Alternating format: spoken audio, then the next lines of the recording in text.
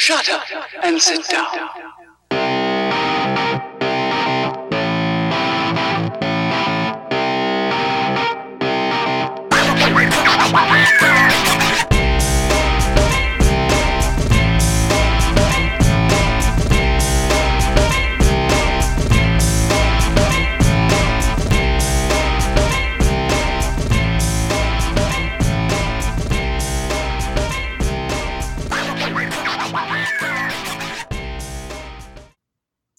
Good evening, everyone, and welcome to the podcast. Tonight, our topic is the Fix Factory paradigm. And it came up because I recently put out a full length work, and then we had the Quantum Bang over the summer, and one of the most prevailing themes in the comments is a demand for more. And in some cases, very specific demands for more. Recently on the Quantum Bang, on my Unleash Your Demons fic, which is honestly one of the best pieces of work I've ever done, both professionally and in fandom. I mean, it's just I'm really proud of my first epic, my first full length fic into the MCU. I feel like I nailed it. You did. I feel like I threw open the door and said, "Hey, bitches, I'm here." Pretty much. I am here. Anyways, but we had a comment recently on that fic where the person told me how much they enjoyed my work. Great, fine, thank you. Then they specifically told me what they would want to see for a sequel and a prequel. Margaret just got mad. Calm down, girl. I can hear the what the fuck, excuse me? And a prequel. I have often gotten requests for sequels, but the only other work that's actually had people asking questions about a prequel would be the second book in the Lantian Legacy, because there's a time skip between book 1 and book 2. That's never going to happen because trying to write that time period, stalled me out on writing that series for 3 years. Well, apparently she'd like to see me explore the 3 years that Nebula and Tony struggled to survive while they searched for Thanos. Which thematically doesn't appeal to me at all. Jillian, are you here? Did she mute me? Am I muted? God, I had both my mutes on. Holy crap. I was like, why is nobody hearing me? I might have to bounce the server again. Because I have the soft you were just talking. How'd you mute yourself at 2 different locations when you were just talking to me? Well, I didn't want anybody to hear what I was doing, so I muted for a second, but I only unmuted one of the two. I can't even explain myself. I don't even know why I use both mutes. But, I encountered this comment. I went to the Quantum Bang site because there was an issue with the site, and this comment's the first thing I see. And so I'm working on fixing this other issue, which incidentally, me working on fixing the other issue actually brought the site down for several hours. But such is life. And I see this comment, and I just kind of blinked at it a few times, and I just put it in the trash. But there were some elements about it that was also kind of like, wow, that is some entitled shit. So I went to Kara. I said, "You got to go read this." And normally I just paste it in for her, but I felt like she needed to see it, in situ in all of its glory. Just kind of go look at it. And well, the last part of it actually really brought home the fact that she had no idea who I was. None. And she never listens to my podcast. She's certainly not my friend on social media. This person has no idea who I am. Because she told me that I should. She told me about AO3, and said I should give it a look-see. Yeah, come give AO3 a check it out. Here's what it is. And I was like, she actually used the word look-see. Come give it a look-see. I was like, whoa, dude, whoa. Because, this is something could anybody exist in fandom for more than a decade and have 3 million words of published fic and not know what AO3 is? I mean, pretty much anybody who reads fan fiction has to know what AO3 is. If you don't know, she's asking for a friend. yeah. What? Yeah, exactly. I mean, I don't know how you can be in fandom and read fan fiction for any length, for more than a hot minute, and not know what AO3 and fanfiction.net are. I just actually I could Harry Potter fans like to point out fanfiction.net to me. So yeah, I get that too. But the funny thing, I could actually see if you were brand new into fandom and maybe you came in through Tumblr or Tumblr, but Tumblr and AO3 have a really solid connection. They post back and forth. I could see how you might not know too much about fanfiction.net. But not knowing what AO3 is in this day and age in fandom is just to just assume somebody doesn't know. It was just like, come on, dude, come on. But the thing is, I've been on friends' pages recently, commenting on their stories, or we've had a lot of Fluff Bingo stories go up. A lot, guys. You should check out the Fluff Bingo stories. People have just been slaying it. The collection is getting huge. Anyway, actually, I was just on the Fluff. I should go see how many works there's almost 7. There's 69 works as of right this minute. There's 69 works in Fluff Bingo. Perfect 70 number. now. Let's leave it there. I'm just kidding. 70 now. Because I have just posted. one. I don't post on AO3, so. But you can put a bookmark.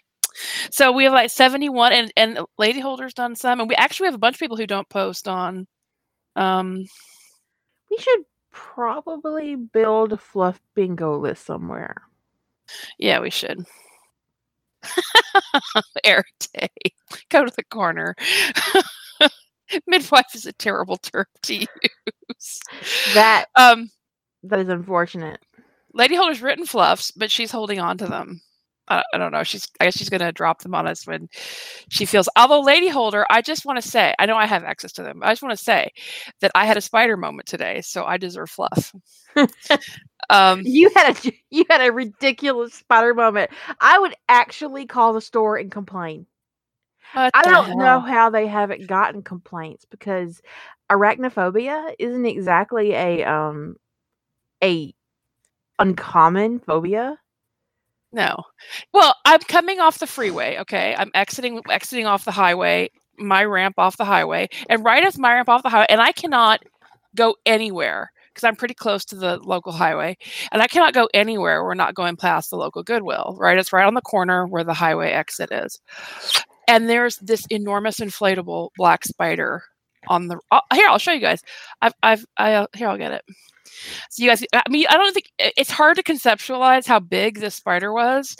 Put it in the link section. Well, yeah, I can put it in the link section. Can you put it behind a spoiler? I don't think I can. I mean, it's inflatable. So, well, I guess maybe I can. How do you do the spoiler thing? I think when you're putting something in there, I just want people to come across it later and go, "Oh my god," because it's ridiculous. It's right out of something like 8-Legged Freaks or something like that, or that movie about arachnophobia. Wrap your link in bars. How many bars? Is it 1 bar or 2? Queenie and Az are saying 2. 2 bars. I don't know if it'll work for an image, but I will try. I'll try it in the link library and we'll see what happens. I mean, it's obviously cartoonish and fake. Mark a spoiler. Okay, there we go. But still, it would be. There you go. Okay, it's in the link library. I consider it actually a driving distraction. I don't know how the cops haven't asked them to take it down. I mean, the thing is, it caught me out of the corner of my eye, right? This enormous black spider. And I was like, oh, and I actually hit the brakes. I didn't slam on them, but I did tap them because I was like freaked out trying to figure out what it was. And I realized it was just a big inflatable spider on a building. And I was like, you've got to be fucking kidding me. I mean, that kind of distraction is the reason why you can't have a pool that has a visual on the highway. I can see that. Yeah. And it's 11 weeks before Halloween. Why do they have a big spider up on their roof? So someone donated it and they felt like putting it up there. That was actually probably somebody on somebody's house last year. I'm down for early Halloween, but I'll never be down for early Christmas. There's early, and then there's spiders on top of the Goodwill. Early. Right? Right? There's just The, nobody needs the that only kind of way it could early. have been worse is if they'd had Pennywise on the other side. Exactly. Pennywise is the only thing that to me could have made it worse. I mean, the thing is huge. And this is like one of the biggest Goodwills I've ever seen, actually. You can't tell how big the Goodwill is from the photo, but it's like one of the biggest Goodwills I've ever seen. It's enormous. That spider is huge. So, yeah. Anyway, so I need fluff. But anyway, so but the thing is, so I've looked at like I've seen people's comments, because sometimes, I want people to be nice to y'all. So sometimes I'm down there looking to see people and like somebody will like, it doesn't seem to matter whether it's 1,000 words or 100,000 words. The tone, there's always like the day it drops, somebody saying, oh, this would be great when there's more, or I'm so looking forward to more, or I can't wait till you expound on this. And more. The only thing worse than MORE is MOAR. Yes. And the thing is, and I know like one person I saw recently drop their story, it's a complete short story. It's not like a ficlet. It's a complete short. It's like, I don't know, 7,000-8,000 words, something. And there's a comment on it like the day of and says, it's something like, when you get around to expounding on this, it's going to be really good. Really. And then they said a bunch of really nice things. It's hard to hear the nice when somebody's telling you that it's going to be good eventually. I mean, it's not good now because you haven't satisfied them. But here's the thing. You will never be able to satisfy them. If you can drop 8K and get a request for more within hours of posting it, and I can drop 110K and get requests for more within hours of posting it, that tells us that there are some readers that will never be satisfied with what they're given. And they are given this. They're not even buying this. It's being given to them for free. So it doesn't matter how long it is and how much work you put into it or how long you work on it. I mean, Unleash Your Demons was almost a year in the making. It is so much work. Authors really put themselves out there. They worry, is it good enough? Did I catch the plot holes? Is someone going to point out a mistake that I made? Did I do enough? Authors have, there's stuff that goes behind the scenes. There's a person behind that story who labored over this and worried about, did they get it right? And no one's saying you have to like it. But if you do like it, just hearing that somebody liked it is wonderful. Now, I've had some sort of, I would call them like pseudo requests for more that are really cute. Like, if you ever write more in this universe, I will be like lined up to read it. That's fine. When somebody just says, oh my God, I need more of this. I need to hear about this. I need to hear about this. I need to hear about this. I want to hear about how this turned out. And they give you this laundry list of things that they're not satisfied with, right? And they don't say it that way. And I get it. I get that from the reader mentality. What they're saying is, I'm super invested in this story and I would love to see more of it. But a lot of times they actually forget to say those pleasant parts.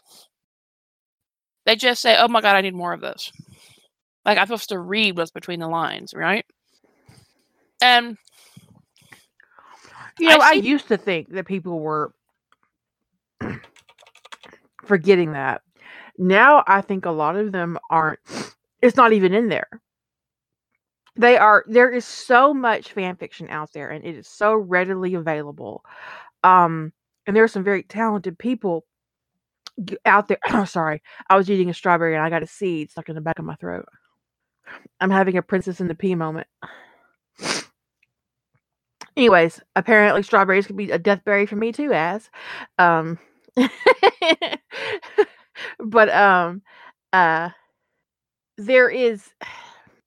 there's such an immense amount of fan fiction out there that I think that people, a select group of people, don't appreciate it on that. They don't understand where fandom came from, and they're very used to having this ginormous body of work to I mean, I'm not even sure how many words are on AO3 now, but I mean, it's an astronomical amount. Uh, Yeah, it's a ton. I mean, I'm sure it's kind of like it's got to be in the billions of words, right? yeah, it's got to be in the billions. I think they've kind of been. I'm not saying that readers don't value individual authors, but I think a lot of times we're, well, like Julie said, that like we're just fic factories. There is a dehumanizing underbelly situation going on in fandom where they see no difference really between 8,000 words and 110,000 words. And their response is the same to both. Well, I want more. Where is it? And sometimes it's not even the story. It's just, I want more from you. More. I don't care what it is. Just let me have it. And so there's currently over 5 million works on AO3. Some of them are hundreds of thousands of words long. Some of them are over 1 million words. I mean, we know that there are works that long. So it would not be unrealistic to say that there are probably several billion words on AO3. Yeah. And I know it can be to the authors out there. I know it can be frustrating. I know it can be just such that there's this feeling of like, when you put the story up, and it's almost, and the funny thing is it's like I've talked to authors who post and hear almost nothing, right? Like they don't really get any comments, like nobody really says anything. And that void is very difficult to deal with, and I completely understand that. But I think for some, and maybe even for many, it can be just as frustrating in a very different way when your comments are just more. Or especially when one of your first comments is, I got to have more of this. Or when are you going to have more? Or when are we going to hear about this? Or whatever. And it could just be so frustrating. It's like, what it feels like is that what you've done isn't good enough. That's what it feels like, what they're telling you. You didn't do enough. And I know that many readers who leave these kind of comments don't mean it wasn't good enough. But honestly, when the first thing somebody tells you when you hand them something is, well, where is such and such? You're going to feel like you messed up, right? That's what what I feel like the message is. You hand somebody their dinner and they go, where's my dessert? Well, do you appreciate your dinner? Could you eat it first? I'll ponder dessert, but you got to deal with what's in front of you first. But then by the time you hand them dessert, they're wanting to know when breakfast is going to be. Mm-hmm. It just never ends. Because there's no end in sight for that. No, there's no end in sight. I mean, and this will probably sound terrible. But I miss the days when no one knew who I was. Well, you got one. You got evidence that somebody doesn't know who you are. You know what I mean? I know, but she gave you a little bit of flashback. The Dudley Dursleys of fan fiction. I only got 31,000 words. I got 32,000 words last year. Yeah, I mean, I posted Stand By You on Harry Potter's birthday on July 31st. I got some great feedback. But I also got I want more. This is what I want more of. There were a couple of, I really wish you hadn't focused this so much on your OC. I didn't. But okay. But there's apparently for some readers in the Harry Potter fandom, any scene that Harry Potter isn't in is a terrible thing. I mean, I don't know what that is, but okay. And I don't often get complaints about my original characters. It's not Armand in Stand By You. It's Hiro Aito. It was my third favorite, maybe second favorite. He and Sale kind of flip flop, depending on the day. But yeah, well, someone mentioned in the chat room that I didn't bash the Weasleys as much as I normally do. This is a canon divergent, and it's around year 3. The Weasleys haven't done enough yet to be bashed in canon. I mean, like actual canon events, not assumptions and not fanon. Um, I developed serious problems with several Weasleys around book 6. I mean, I have to say that by the end of book 5, I hated Molly Weasley. And it never got better. Yeah. And her treatment of Fleur was so fucking disgusting. I can't even. And for Ron, the real ugliness of his character came out in book 4, and Stand By You happens before book 3. So that's why there's not a whole lot of Weasley bashing. They haven't done anything to deserve it yet, and this is a canon divergent. And so a lot of those issues that happened in the series would not happen in Stand By You. For instance, if Harry Potter's name were to come out of the Goblet of Fire, Hiro Aito would destroy the Goblet of Fire. There would be a smoking crater where that goblet used to sit. And the Goblet of Fire problem is now solved.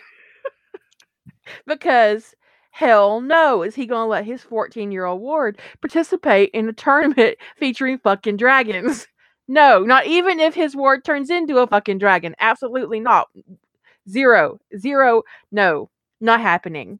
So, because of that, and I also honestly don't think that this Dumbledore has been kind of woken up to his bias and his and the ugliness of his agenda. So a lot of the events that happen in canon absolutely will not happen in that particular series because of that. But anyways, when I posted Stand By You, beyond the people who commented that I didn't bash Weasleys enough, but they haven't earned it yet. Trust me, they could possibly still earn it. Molly specifically. But because I hate her. Well, there are a lot of different ways to approach Dumbledore, Shadow. I mean, yeah, I think, opening his character up at that point in the series is really easy to do. But the further along you get into the series, it's harder to, the deeper he gets into the path where he's basically leading Harry Potter to suicide, the more difficult it is to open Dumbledore up and and look at his actions with any kind of kindness. It's just not compassion. Yeah, it's just not. It gets more difficult. But yeah, I did get like, I don't know, 10, 15, 20 comments demanding a sequel within. Honestly, I don't think some of them could have actually read the entire work before demanding a sequel. Yeah. It's like, if I can't read it that fast, well, yeah, there are people out there who I know read faster than I do. But I'm not a slow reader. So, there are times. It's 60K, and I got, well, actually, several of the comments from Moore were on part 2, and part 1. And I posted it in 2 parts. I think you have to go into it expecting. Now, I've seen on that group people saying stuff like, requests for more or compliments to how good you did, that they want to see more from you. Not really. Okay, and I'm going to say something terrible, okay, because it's that kind of night, because I had to deal with spider and hives, and I had to go to the hospital this morning. So, it was just, it was that kind of day. So I'm going to say something not nice. So, there's a writer who comes up in relation to me for some reason. I can't quite put my finger on why, but that comes up to me. Oh no, the hospital thing was just going in for a test. It wasn't a big deal. So, but it's still a pain in the ass because hospital parking. But she got out of her bubble and now she has a rash. Yeah, exactly. That's what I was doing when I muted. Was I was opening up the new tube of Benadryl cream. Okay, so it's a box, and they put extra glue on the box, and it didn't want to come open. So, fuck. Anyway, I do need a bubble suit. So I've had an author come up like a lot to me, like, oh, I know you'll love this author, or this author writes a lot like you, or this author is, you know, or whatever. And then they say, and Kira got a version of this herself recently about, oh, this is my, this is my favorite author, but I think you'll love her, but I really like you too. So the point is that this author comes up a lot. And the author, and the thing is, from a craft perspective, I'm mystified. I don't like the tropes the author uses. I think they tend towards abusive. You can't. I mean, I do have a single favorite, but it's not because I like her more than like any other author. And I would never stack rank my authors to their face. But I also don't do that anyway. I mean, there's just one author who's like my favorite for a reason that has it's actually for reasons that have stuff to do not with as much. Her fic is great, but her fic came to me at a time in my life when I was like bedridden, and I just immersed myself in the incredible number of works that she had, and I was delighted by her writing quality, and she made such an impact on me and really lifted my spirits at a very difficult time, and it just always sticks out to me. When anybody says to me, who's your favorite fan fiction writer? It's going to be Lady Ra. It's what comes to my mind is Lady Ra, and it's not. And I love. That's her not works. a bad choice to make. No, I mean I love such of the imagination. Yeah, I love her works. There's no doubt about it. But there's this big emotional component in that choice. And other than that, there's a pool of favorites, and I don't rank them. I don't do that. You're my second, my third, my fourth favorite writer. Bullshit. I just love a bunch of these bitches, and I will try to follow them where they go. Sometimes I can't do it, but I will try because I just love these authors, right? So, but there's one that there's this big thing where I found her work at a really critical point in my life, and it just really did a lot for me. So yeah, I agree. Favorite's a cloud. It's not a list, but the person in bold font that's really enormous for me is Lady Ra. So that's just that's me, and I don't mind people have their favorites, but I don't need to hear that I'm second or third or fourth or 10th on somebody's favorites list. It's like, okay, especially when you're told you're the second one, and then they tell you who's one. Yeah, you go and you're like, "Whoa, my God! This person writes horrible tropes. They write abusive characters, and how can I be behind that?" And it's not that I need to be somebody's favorite author. That's not even the point. It's just all of a sudden this person has told you this thing where you are being put comparatively behind somebody who writes tropes you don't like, or tropes you find offensive. They write rape, or they write major character death, and it's write what you want to write, but when I see somebody writing a character that I also write, and they write this character abusively, and I'm told that I'm not as good a writer as them. Anyway, the point is, I was talking to somebody one day, and they were talking about this author they love, and this was not and they brought them up, and I was just curious, right? I was like, well, what is it that you like about this author so much? I'm curious. I'm not terribly familiar with their work. I was dissembling a little bit.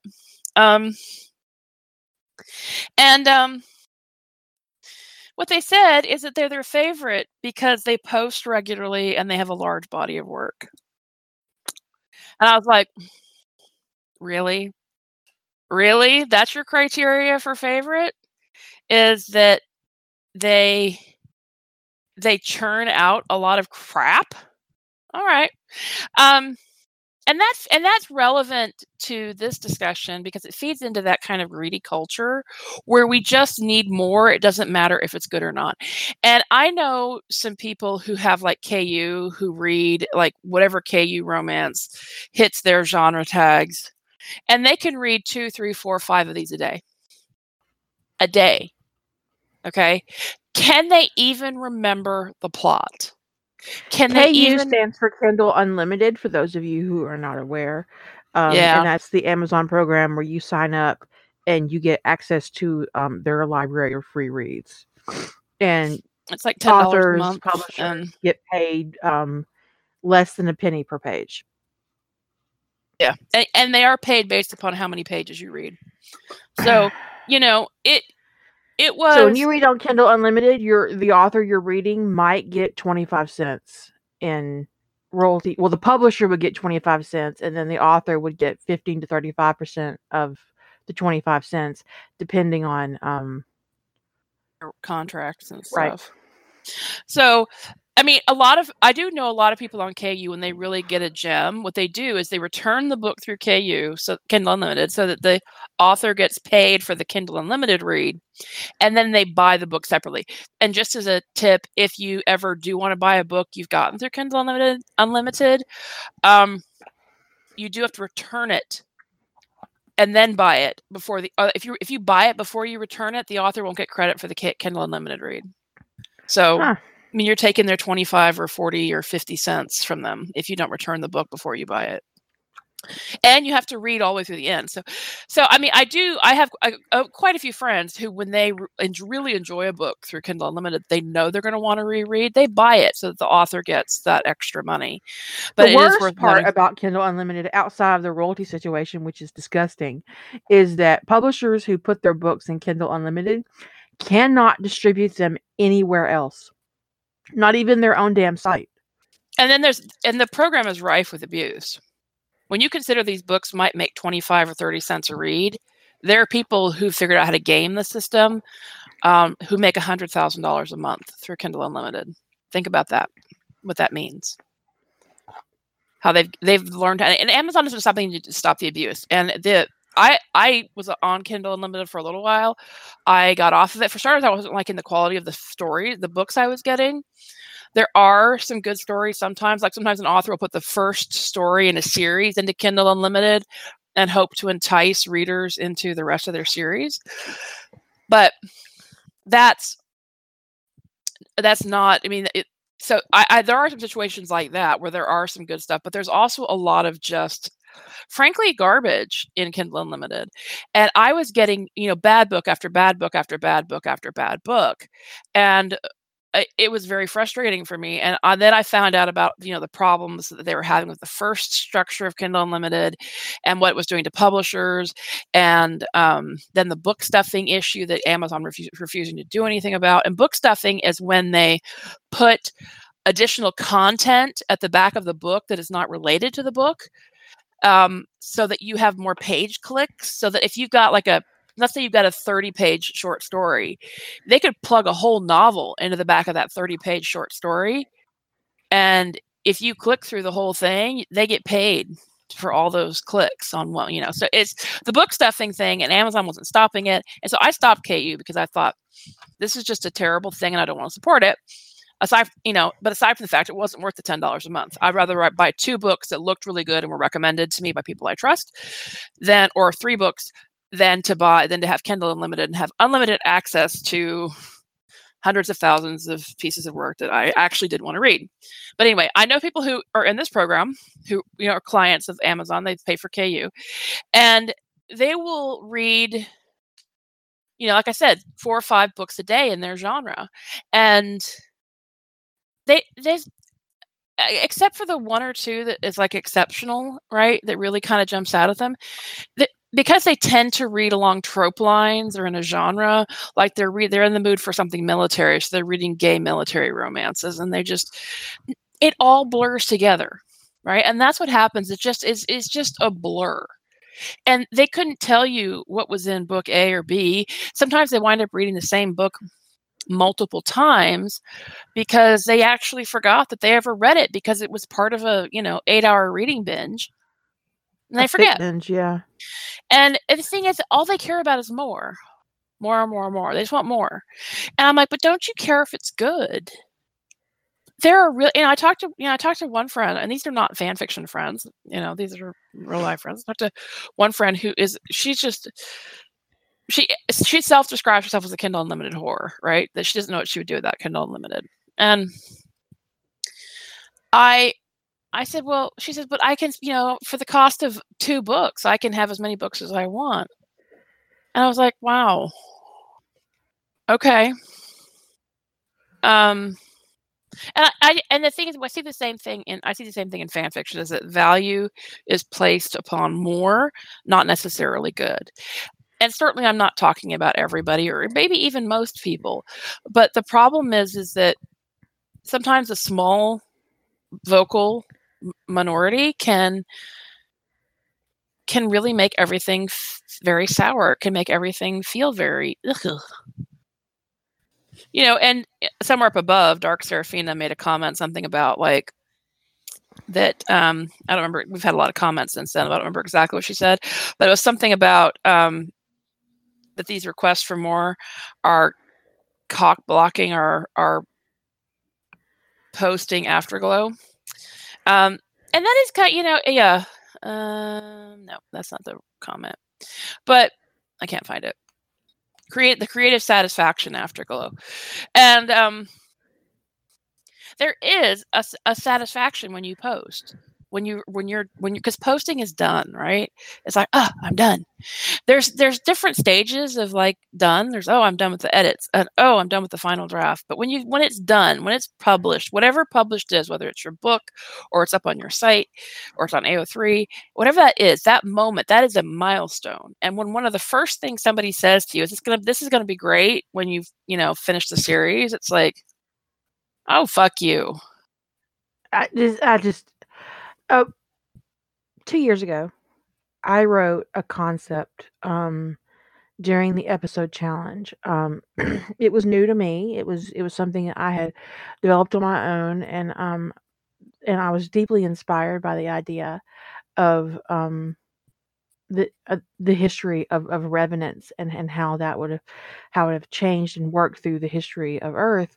And I had all these ideas for different fandoms and different revenants, and I was going to start it with Stargate.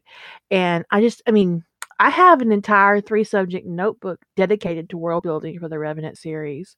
And I got so much crap about that concept that I cannot even stand to edit the one that I wrote. Because it really needs to be a novel. It's currently in episodes and it needs to be a novel. But there were so many questions, people asking me where I got it from, where's the original fandom, because how dare I try to have an original idea, apparently. They wanted to know the source material. And when have I never not cited source material? When have I never not cited my fandom sources? They needed to know. They needed more, and I wasn't giving them enough. And it was such a frustrating experience that I turned comments off on a fic for the first time ever.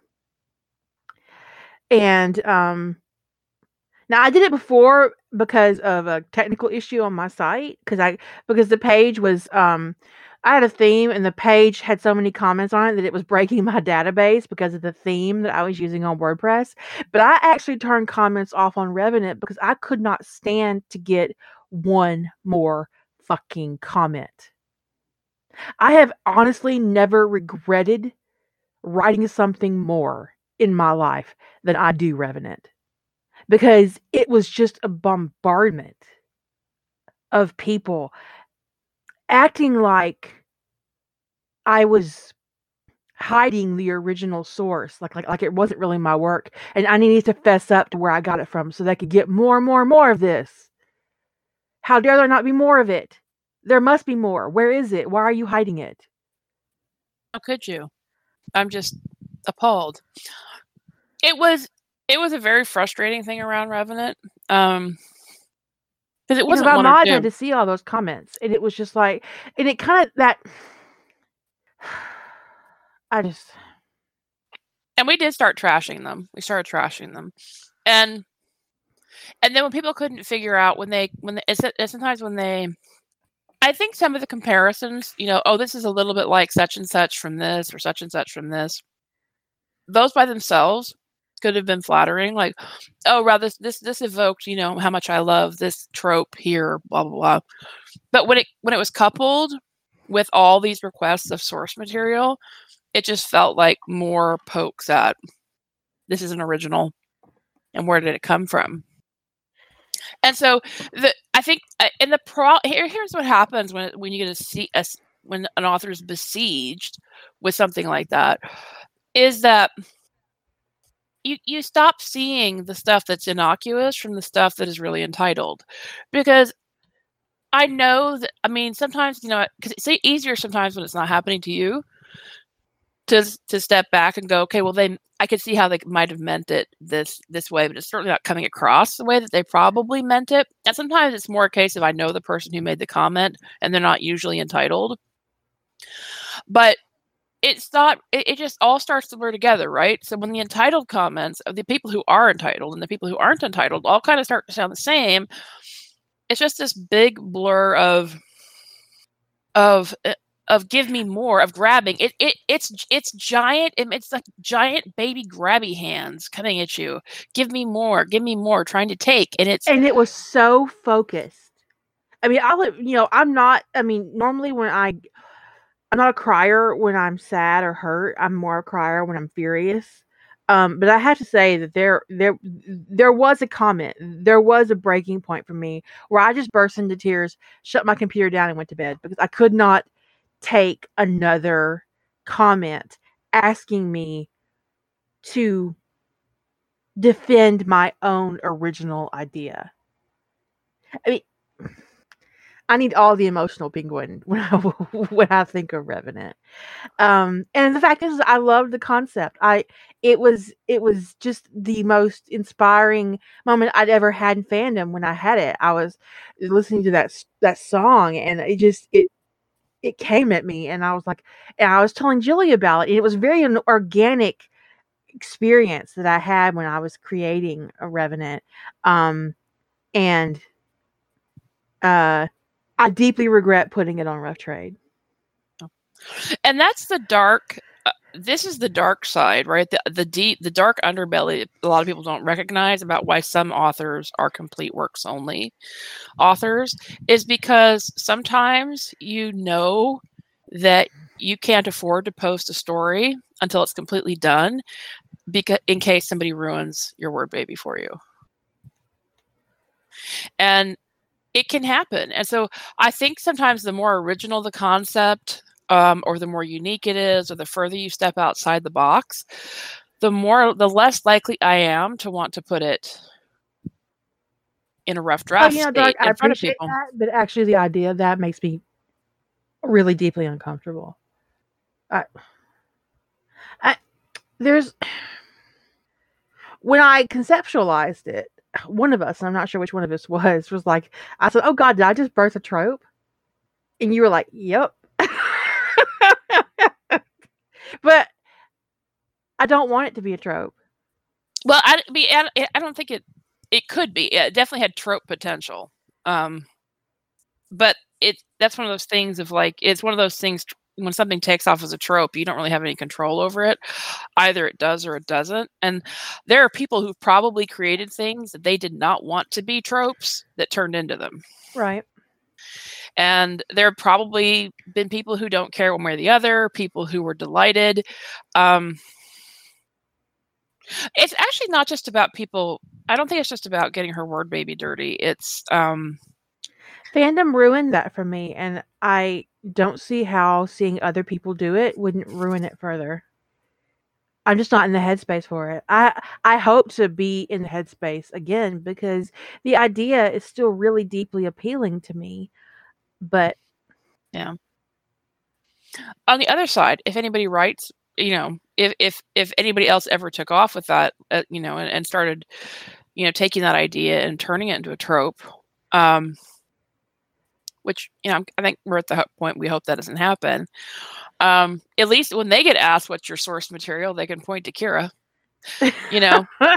I actually put it up on, the only reason it is on the Wild Hair Project is because someone in a challenge after that one wanted to use the concept, and I wanted to give them a link to point to when somebody asked them what the fucking source material was, because it was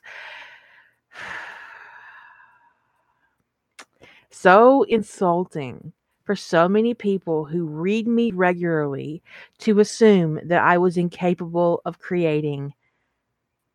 having an original concept idea like that. Yeah, Penumbria, I just didn't want to call you out if you didn't want to be called out on it. But Penumbria did it. She did a Tony Stark Revenant. situation in MCU. But I just it's just really frustrating. And she had a beautiful, I'm just going to be mean here. She had a beautiful Harry Potter plot bunny around Revenant. So yeah, people ruin, but that's the comments she got.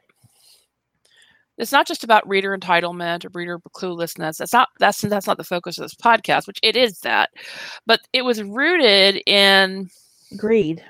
In I want more. Where can I find the source material? Because I need to go find more of this. I need to go read more fic. I need to go read more. I got a email one day. Somebody asked me if I could send them links to other Alex Shepard stories. I was like, well, and my initial response, I assumed they meant mine. And my initial response was, well, I've got one. This at the time, I hadn't posted Send for the Man yet. And I said, well, I got the one short that has Alex in it, and it's here. And then the other story, it's, because that was a ficlet. It was for the workshop. And I said, but Send for the Man is actually going to be going up soon if you didn't read it on Rough Trade. And she said, no, I meant by other authors. And I'm sitting there going, well, I was stumped, right? I was like, how do I respond to that? I said, well, there may be other stories by Alex Shepard out there, but if there are, I'm not aware of them.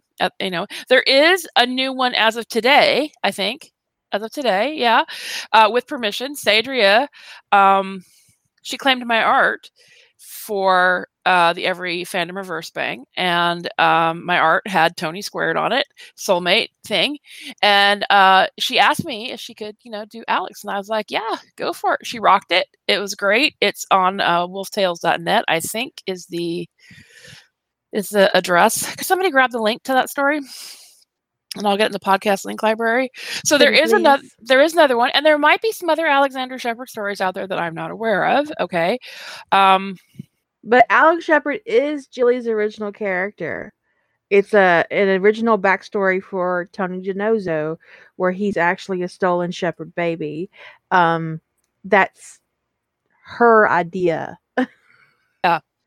So that was my idea craft. And I mean, and other people may want to use that, both the name or just the concept or whatever.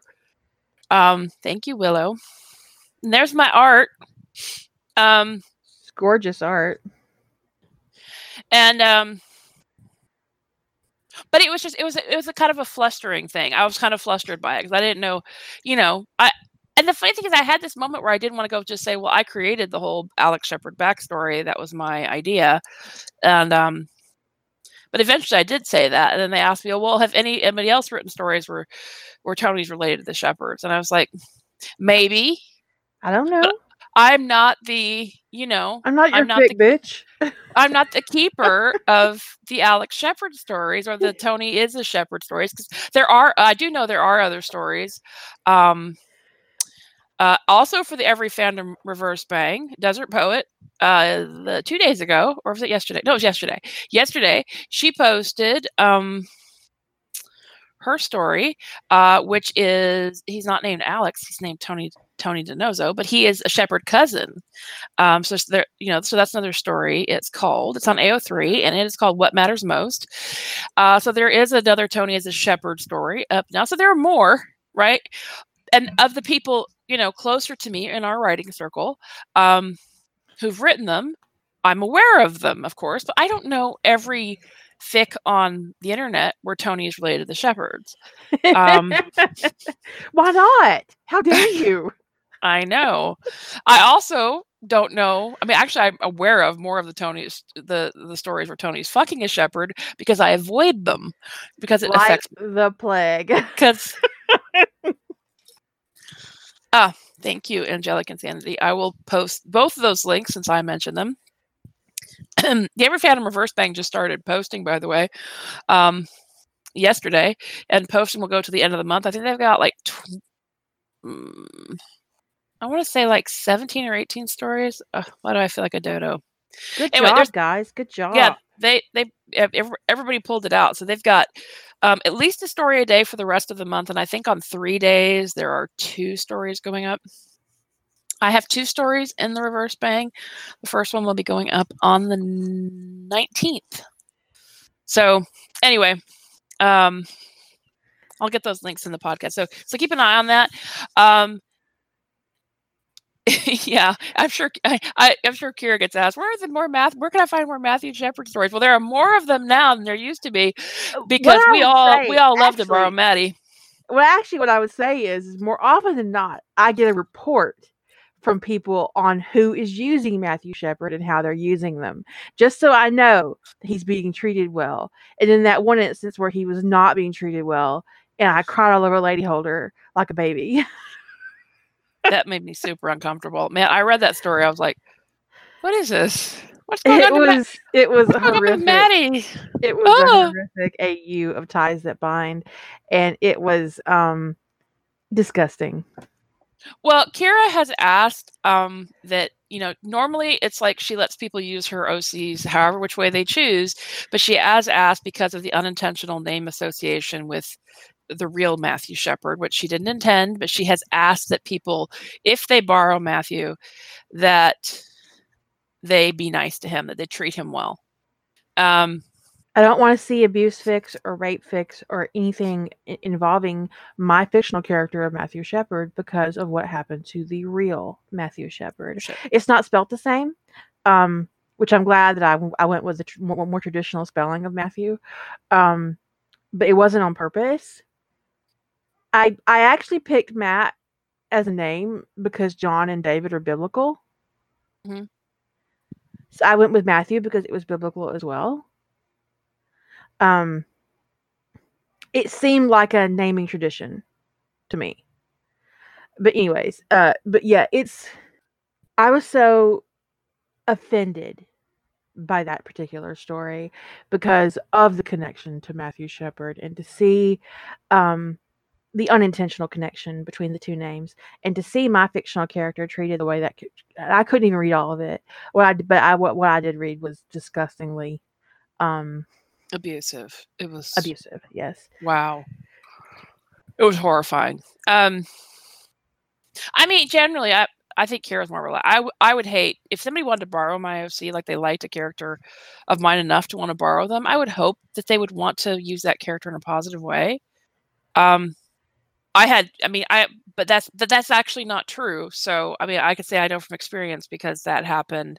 In a way, somebody had asked me about doing a kind of, doing their own spin on an idea. Now, I thought they meant that they were going to, use the idea and do their spin on the idea of a story I had written, and they wanted to use some of my OCs. And I said, yeah, that's fine. Whatever. Turns out that's not what they meant. They wanted to diverge from my story at a certain point. So basically, they wanted to plagiarize you and then write their own version of your story because they didn't like where you went. Right. And they turned one of my characters into a rapist, one of my OCs into a rapist. What? Yeah. Yeah. I think I heard this before, but I blocked it out. Well, yeah, I try to forget it. And they sent it to me like I was going to be approving of it. And then so when I get this thing in my inbox, I was completely unprepared for. And they said, this diverges from your story at this point. I went, what do you mean it diverges from my story? What are you talking about? And I was so like, huh? And I read it and I was like, what is this? And I asked them, I said, and they told me where they wanted to post this. I was like, I don't want you to post this. You do not have my permission to post. I mean, I said, I'm like, I can't stop you, but you do not have my permission to post this because this is not your interpretation of my idea. This is you redoing the end of my story. And making one of my characters a rapist. So fuck you. Yeah. I was like, oh, I was so upset. This was, easily 5 years ago, I think. 5 years ago. Yeah, it was 2014. So yeah, 5 years ago. And it was one of, at the time I had crafted a whole bunch of original characters. And at the time, he was my favorite, and I plan to use him in multiple other stories. I've never used him in another story again. I've used Well, no, all of I the mean, I don't blame you. all of the other original characters I created have been used again, but not that one. Well, actually, as a result of the way things went, it was actually he will probably never appear in another story. But anyway, and the funny thing was I think that there was also even though this was another writer, sorta. I say sorta because there wasn't a whole lot of evidence that there was much originality or original creativity going on. But anyway, but it still had that reader mentality, because we say sometimes, if you don't like what you're reading or you're not getting what you want, go write your own, right? This is why pithy statements get you in trouble.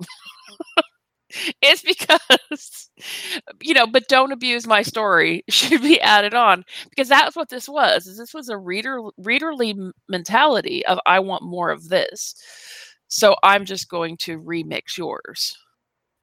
I'm making a terrible face over here. And give it this abusive underbelly that you didn't like. That you didn't Well, write. That happened to me in Ties That Bind. I had someone tell me they had remixed Ties That Bind. I said, well, let me see it. It wasn't a remix. They copied and pasted my work into a Word document and edited it into an abusive piece of fiction rife with consent issues.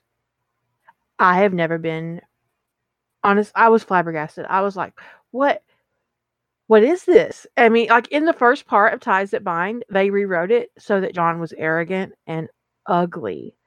And it didn't, I mean, lines that I delivered with sarcasm, they were shifted and changed, so they were mean-spirited and ugly.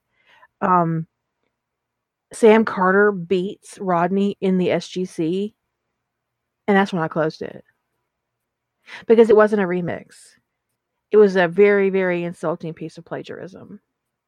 They've never posted it as far as I know, and I don't know how many people have actually seen it. I wouldn't even call it a mirrorverse, because they literally did copy my work from my website and then edit it. That feels just like plagiarism. I mean, that's plagiarism. If you're starting from somebody else's work, even if the end result actually isn't recognizable as plagiarism to me, you still plagiarized. Well, there were large sections of my work that were untouched. That's just full-on plagiarism. That is not a remix. I mean, I say no to remixes because I don't think anybody can actually really easily define what a remix is in a way that would make me want to say anything but no. Well, I thought I was getting a remix where Rodney was the dom and John was the sub. That's what I thought a remix was. A retelling of a story with, some different, with a switch in characterization. Because there was like this whole remix challenge one time where these authors took the same idea and wrote them from two different perspectives. Like, in one, John was a vampire, and in this one specifically because it was mixed up.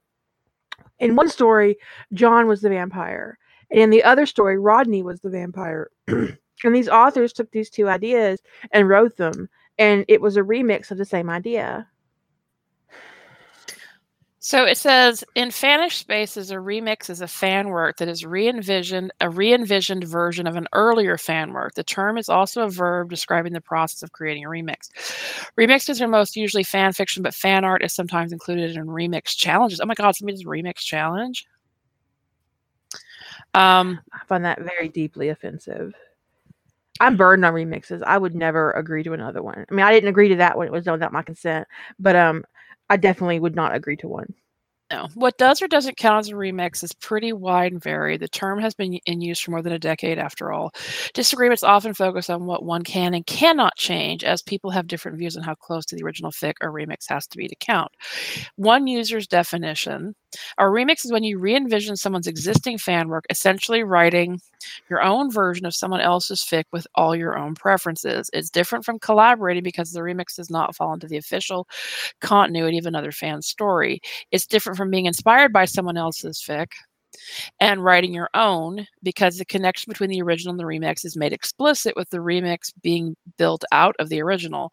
Some people have a very narrow view of what counts as a remix, but mine is considerably broader. If it's related to the original work in such a way that you can see the connection and the author of the second work calls it a remix, it's a remix. And this is the problem. This is the reason why somebody says, "Can I remix your work?" I'm like, no. Nope. So this I don't gives even think about it. No. This gives a whole list of different techniques for remixes, like a POV flip. Gross. I mean, I don't like POV flips when there's not a remix. Role reversal, writing a sequel. Sequel. I don't see how a sequel or a prequel could be a remix. That sounds like a continuation. All prequels are sequels, by the way. People say, is it a prequel or sequel? We know what they mean, but technically anything that's written after the main work is a sequel, regardless of where it falls in the continuity. New spin, tone shift, characterization shift. So I'll give you guys the link on Fanlore. So this is remix is hard to pin down. So when someone wants, to do something with a work of mine or one of my characters or something, I want them to be specific about what they want to do. And so I just say no to remixes because it is just too broad a term, and I don't think anybody you talk to is going to have a similar understanding. One of the more galling requests I got on this topic was I have a couple of EAD excerpts for a Spartan AU based on the game Halo.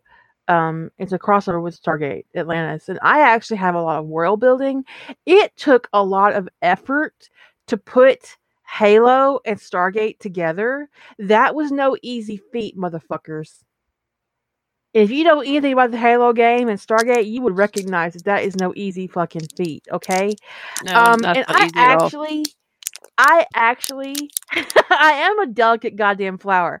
I actually had somebody in my email send me an email talking about the Pale Horse, which is one of the fics on EAD, and she wanted to continue my work.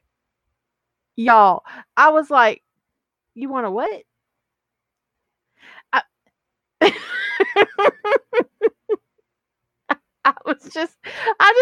I just wrote absolutely not and hit send because what?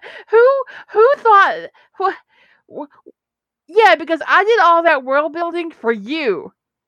I mean, I For know fuck's fic sake. adoption is a thing. I know it exists out there. But usually the author offers it. Like, look, I don't want to finish the story if somebody else wants to take it over. I would never do that personally. But the weirdest request I ever got was from a Harry Potter fan, and there's a story on fanfiction.net that had been the author either left fandom or died. I mean, I don't know the author, so it wasn't somebody that I know for sure had passed away. But the fic wasn't listed as abandoned, but it had not been posted on in like, I don't know, 8 or 9 years, and they asked me to adopt it and finish it. Wow.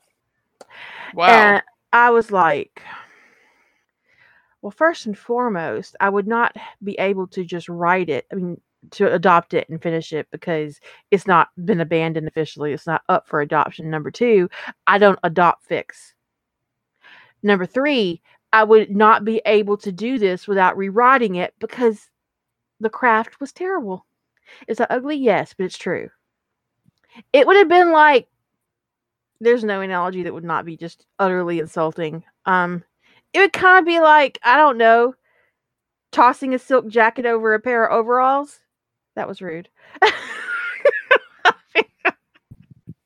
The difference between our craft was night and day. Let's say that. You would have been able to tell from the very first sentence where my work began and their work ended. He or she didn't know the difference between a dialogue tag and an action tag because they used commas and periods like accessories. They consistently misspelled Hermione's name. And if you're going to write a story, you should, for fuck's sake, get the main character's name right. Angelica Sandy said, I ran across a fic on AO3 last week where the author said the original by another author was so badly written that she just had to take it and fix it. So she was reposting with expanded sections and such. So she got on AO3 and admitted her own plagiarism. Now, I am one of those people who actually misspelled Victor Crumb for the longest time because I didn't no idea that there was supposed to be a K there. But Victor Crumb has never been my main character. So there's a discussion in the chat. I guess there's a story. She said it was the worst fic ever written. Oh my God. So bashing the fic too.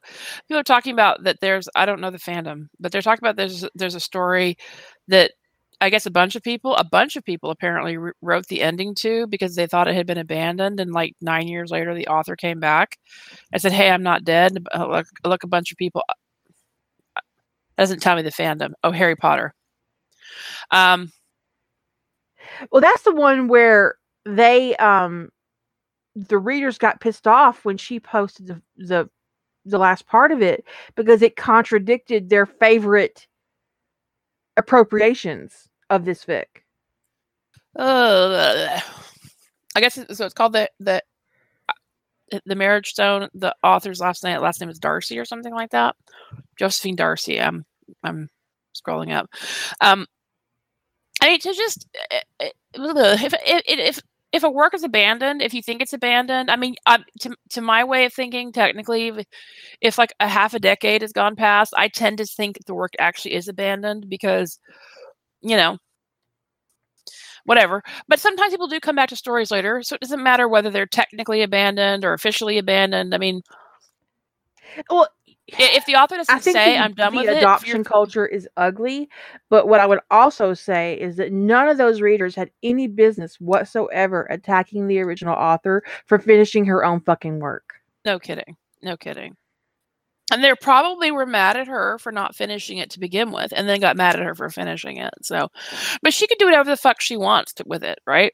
And if she comes back a decade later, I mean, yes, I would say that after a period of time, the story is, sort of technically abandoned. But the thing about leaving something of yours out on the counter, yeah, you left it there, but if you come back and pick it up, it's still yours.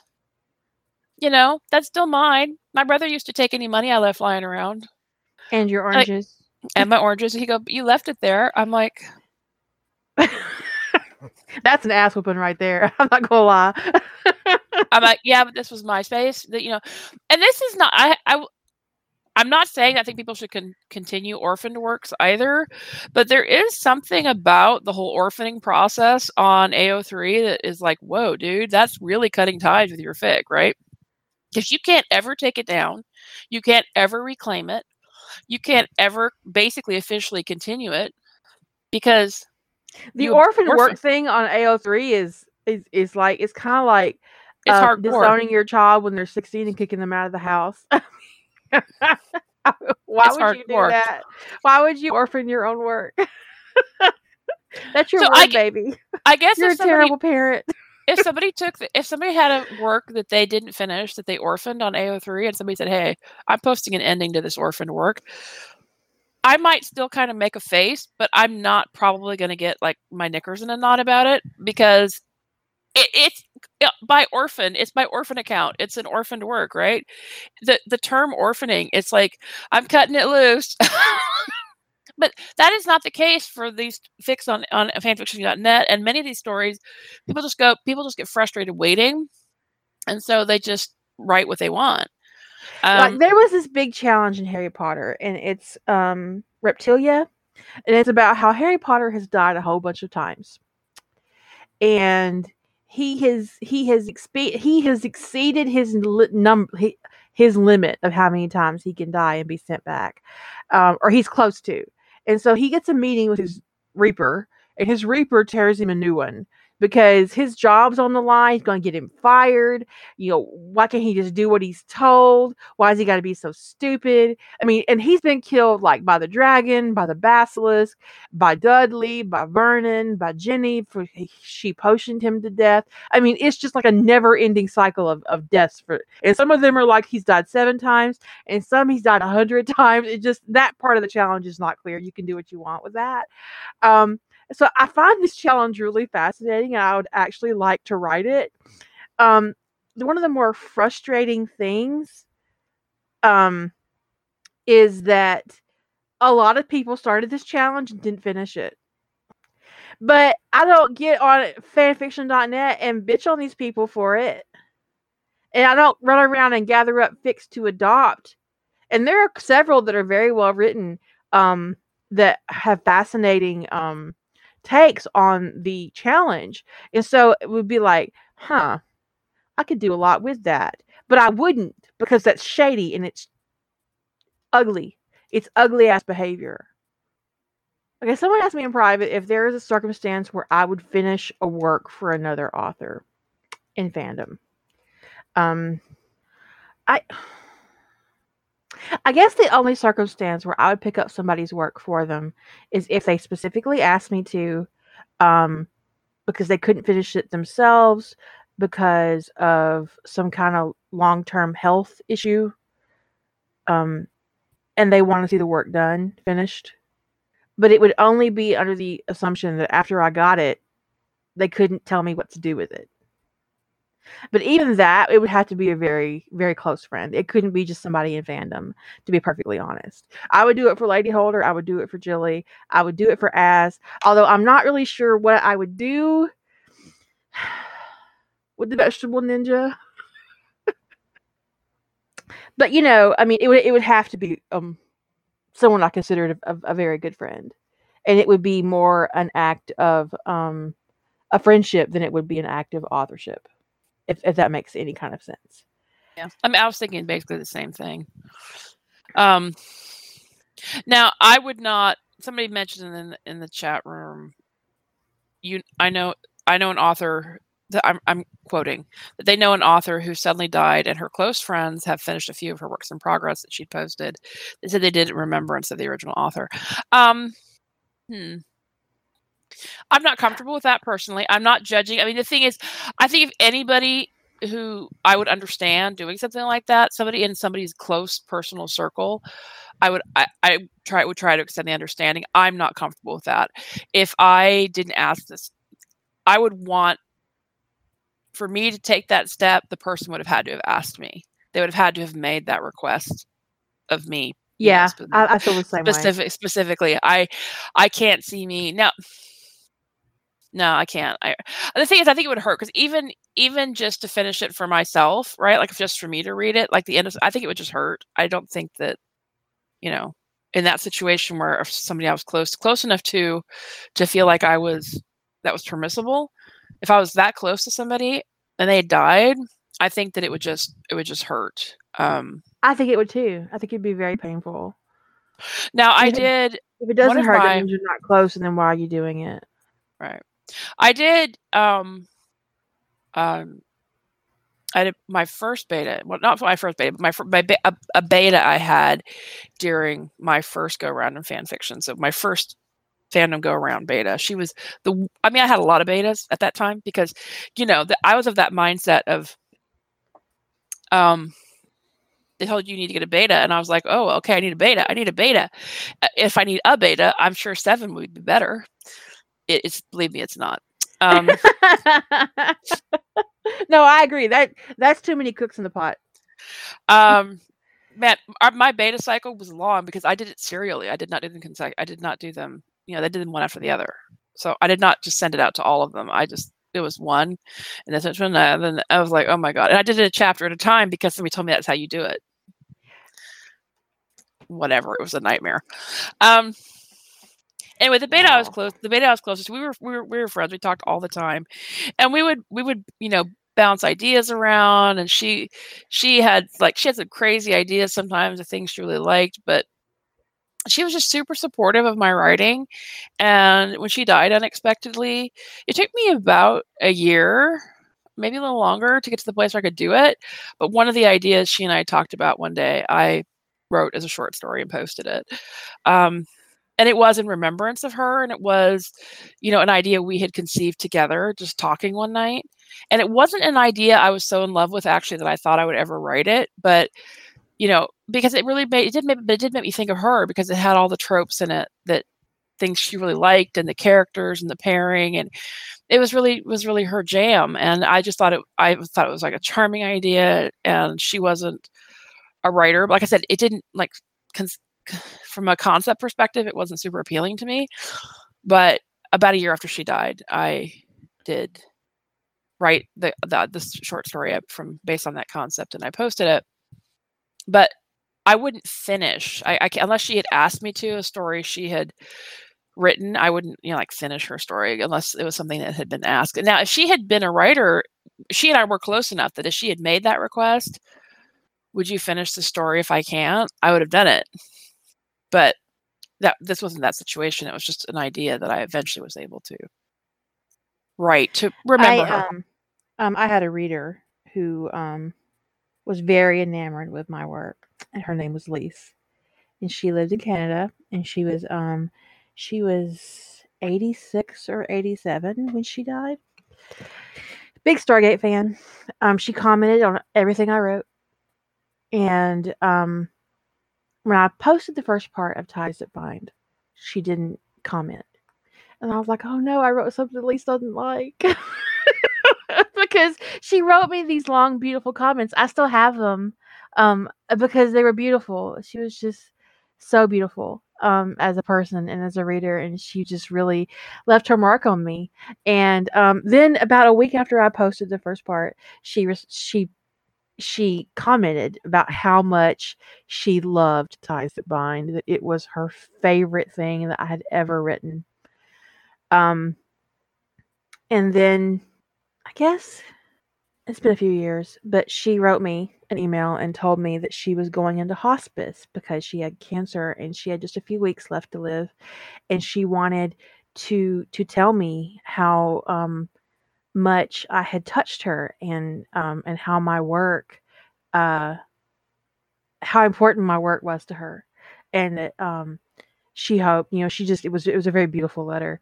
And I was so upset when, because I was counting the days and the weeks, and I never got anything else from her again. So, but when I posted the North Star, I cried because Lise will never get to read it. And it was just, she's the exact opposite of the shit I get from other people, because she was beautiful. And she left me such inspiring, thoughtful commentary on my work, and I never felt like what I gave her wasn't enough. And even in the last email I got from her, she didn't comment on anything that she wasn't going to see completed. She just told me how much she loved my work and how much it meant to her. And so I was, it's such a drastic difference from that lady who wrote me and asked me and told me that she hoped that she had breast cancer and that she hoped that I finished Phoenix before she died.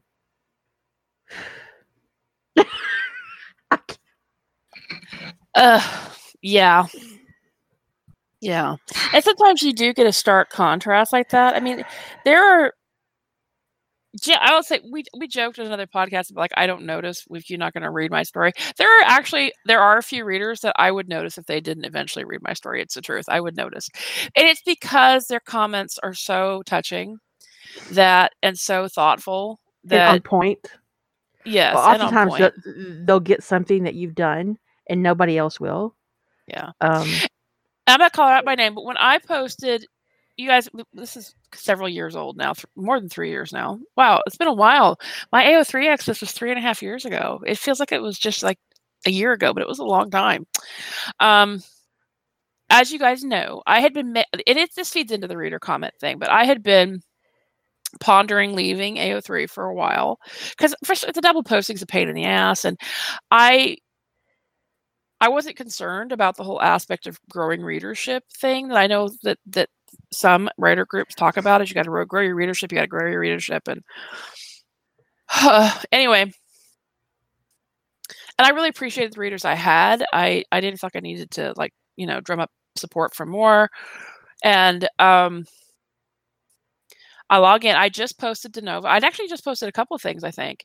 Because If Found, Please Return hadn't been up for very long, I don't think, when I posted DeNovo. Anyway, I posted DeNovo, and it hasn't been up for very long, like a day or two. and it had gotten really positive response from people. I was very, there's there was still a lot of in that. I mean, I do remember in those days a lot of more comments on that one, especially because I believe me, I actually get it, and I was prepared for it in this case because I knew what people viscerally wanted to see was what would happen when Gibbs came back. I get Right? it. I mean, I get that desire. I get it. I get that it's in your gut that you want to see that scene, and believe me, I want you to see it too. So I get in it. a lot of ways, Tony's journey isn't complete in any fic until he tells Gibbs to fuck off. Right, especially one of mine. So I understand that. So I was prepared. I was prepared for people to be, oh my god, I can't wait for when Gibbs comes back, and actually. It actually surprised me that a lot of people, they weren't even so much about Tony and Gibbs, is they just wanted to see Mike Wepler and Gibbs go at it. I mean, which for me was like really, I was actually kind of, even though the comments sometimes got to be a bit much about I can't wait for that, got to be a bit much at times. They did it. The people who were commenting about how they couldn't wait to see Gibbs come back and have to tangle with Wepler. It was great for me. That actually was great because it told me I had succeeded with an original character that people really enjoyed. So, so I was prepared for these comments when I posted his Novo because I knew that people were going to be like, because if I had read it, I'd have been like, oh my god, I'm salivating for when Gibbs comes back. So I got it. I was set. But one of the comments I come up to a comment, and basically it was just a critique of everything that was wrong with the story as it was. And mostly they hated the relationship and how it had come together. And they told me everything was wrong with it and how I had constructed the story badly. And then they concluded with, I know you can do better. Fuck you in your eyeball. So I was like, and the thing is, I didn't become turn into like an angst monster, and I wasn't super depressed. I just was it was just that moment where I went, okay, enough. You can do better. You can do better is perhaps that's what I think. DeNovo is one of my best works. For somebody to say you can do better on it was like, oh my god. Anyway. Somebody else had seen that. One of my regular readers had seen that, and her name's Allison, and she had commented very shortly after, and her comment was 2 or 3 times as long, and she took all those things this person was complaining about and talked about everything she liked about that stuff and why it resonated with her, and she got everything I was doing with Tony's relationship and how it happened. And it just was a stark contrast. It really was. It was a stark contrast between you can do better and, oh my god, look what you did. I really get it. And it was just, I was just, I need to just step away from AO3. I need to go to my own space. And I know Allison will come over there. And actually, the person who left that comment did eventually write me and apologize because she didn't think I would take it so negatively, which I don't know how anybody could take you can do better. And she thought that would be encouraging, or she thought that it spoke to how highly she thought of my writing. Is that she thought that I had better? I don't know. She tried to explain to me why it wasn't meant to be an insult. I'm going to go with no. Nah, dog. It's too late. And not you are directly responsible for Julie leaving AO3. A lot of people are going to hate you. But no, I was just, and it was, and the thing is, and I had that moment of where I went, Allison's going to read me no matter whether I'm on AO3 or whether I'm on my own place, and Allison gets me. And I had that moment. I was like, Allison, thank you. Thank you, girl. I'm gonna be on my own space. And she came over to my site that same day and commented again. The thing is, the funny thing is the thing that this person didn't get was they said that Tony's relationship with Ian came out of nowhere. It didn't fit the narrative. It was just kind of like this But whole. also, this is also the same person who actually listens to the podcast and implied that Julie just threw that on because during the podcast we had talked about this story in particular and how you were unsure of the pairing. Right, I was unsure of the pairing. Yeah, but she had it all plotted out. She just hadn't inserted the character at the end. She wasn't unsure of her plot, and there is a big difference. Right. Because I was like, I was planning on it, but I'd never written Tony Ian, and I'd only read Tony Ian once. But the way I had plotted his relationship to happen, whether it was going to be Ian or somebody else, because if it had been one of the other characters I was considering, I had like a different angle that I'd have come into the story with. But anyway, they would have actually talked that first time, not at Tony's apartment. One of the other characters I had considered later talked at the FBI, but that's a different story. So I was like, well, if it's this character, they're going to, but they were all going to come in at the same point in the story. And I wanted to, what I was doing and what Allison completely got, because she actually called it out exactly, is that sometimes life is not convenient. And sometimes really good things come to you when it's not the right time. And you have to make a decision about what you're going to do. And sometimes love is there when it's most inconvenient, which for Tony, that was like the worst possible time for Ian to come back into his life. But he had to make a decision anyway, because that's the way life is. It's not convenient, you know? And so everything I tried to do with how that relationship came into Tony's life and how it impacted him at that moment and how him choosing to go ahead and go forward with that relationship, even though the timing was terrible, was the proof of how far he'd come in such a short amount of time in prioritizing and valuing himself.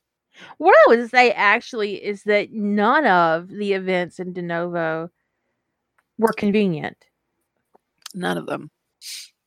That it all kind of piled onto Tony, one thing after another, and none of it was convenient. None of it was easy. None of it was in his plan. But he rolled with each one of those punches, and he grew and he changed and I agree that De Novo is some of your best work, because Tony's development in that is just really good. You see him moving and changing and growing into his circumstances in a really awesome way, and it's great. Thank you. And fuck that guy. So somebody didn't get what I was doing, and that's fine. That's fine that they didn't get it. Not everybody's going to get it. That's just the way it is. We all like different things. We all like different tropes. We like different pairings. We like different, we have different tolerances for angst or fluff or crack or whatever. We all have different, and it's fine. That's all fine. It's fine to read a story and not get it. It's fine to read a story and go, oh, this trope doesn't work for me. No. But she personalized it. She made it, I didn't do enough. I wasn't good enough. It wasn't good enough and playing the part of the disappointed mother. Yes, because she knows I can do better. Like you brought home a B on your math quiz. Right. Hey, I got that lecture. I know you can do better lecture when I got straight A's. So. What? Oh, yeah. How dare you not get A+? Well, they didn't give A+, right? You were A, B, C, or D in that school, and I come home with straight A's. And when my father went for the parent-teacher conference, he's like, there was a note they needed a parent-teacher conference, right? And the thing is, she wasn't wrong in what she said. Okay, she wasn't wrong in what she said. She told him that I don't try very hard, and I never did either. I got in trouble. Yeah, I never had homework because I did it all in the breaks between, in lunch. I never came home with homework because I just did it. So that was school for me. It was really boring and it was really easy. And I don't say that braggingly, but that's just the way school was. Even when they put me into the Gifted Children's programs, it was still boring. Because what did we do in Gifted Children's program? Did we study anything interesting? No, I built a medieval castle.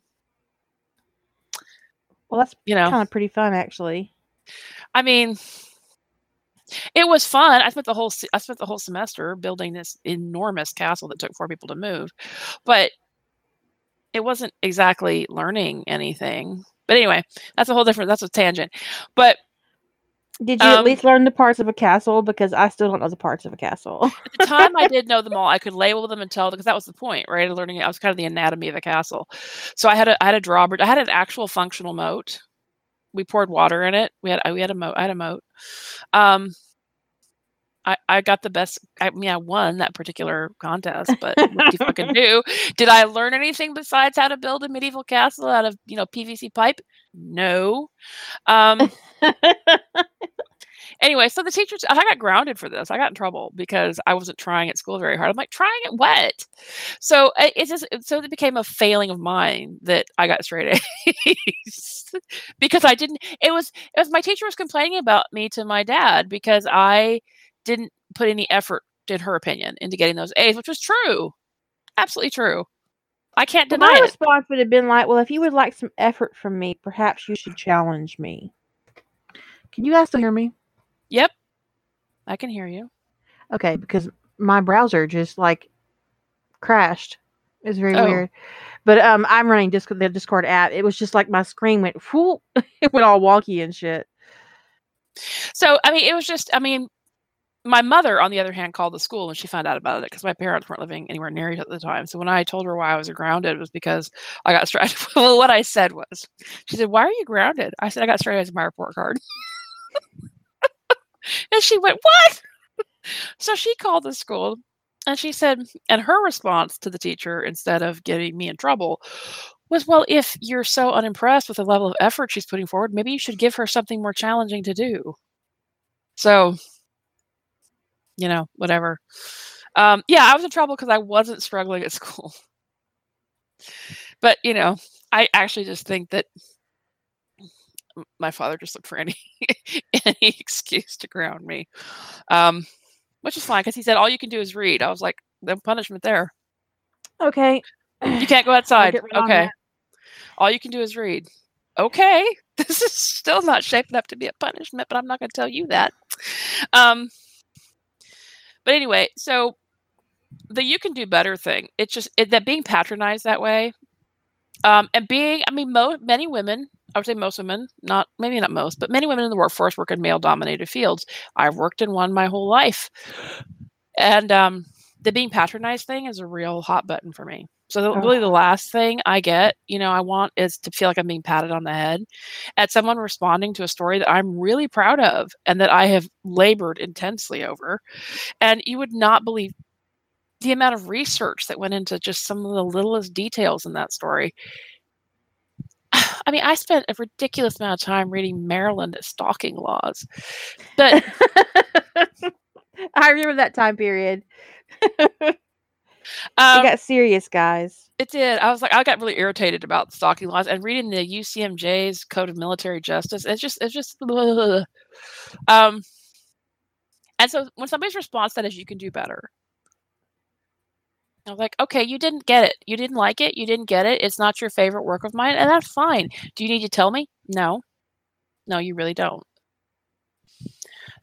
Because to me, I almost would put "you can do better" into like a really toxic version of more, because I felt like she was telling me to go back to the drawing board and do something better. Like I said, I do give her props. She did write me. She didn't just blow it off. She did write me and apologize.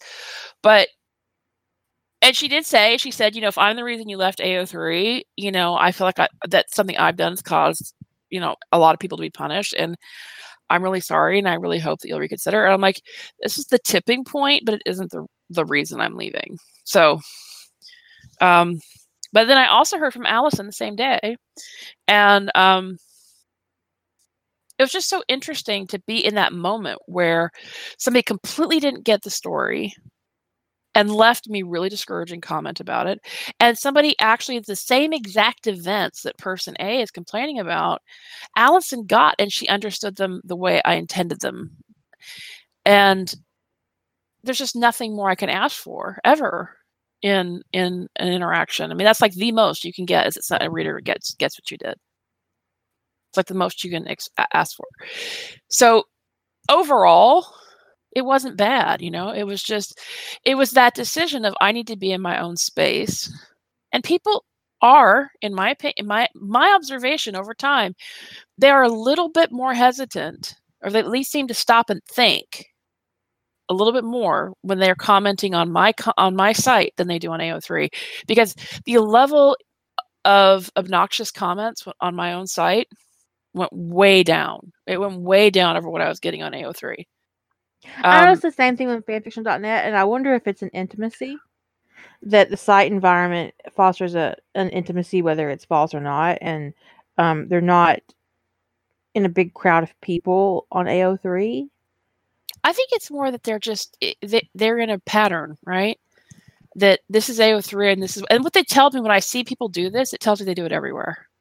They are in a groove, right? This is how they interact on AO3. I think that AO3 actually to them feels more anonymous than coming to my site and leaving these same comments. Well, it is more anonymous because I couldn't pull an IP off fanfiction.net, but I sure can on my own site.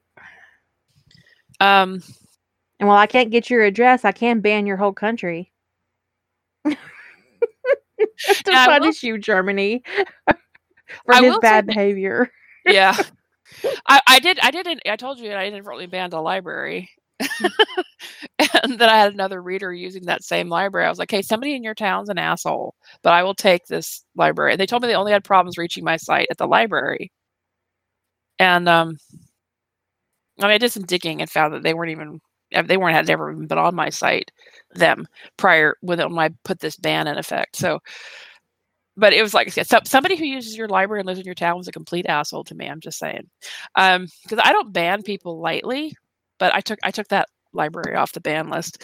But it, I lost my train of thought. I will say that one of the things I did notice was an uptick in the number of people using my comment form to annoy me.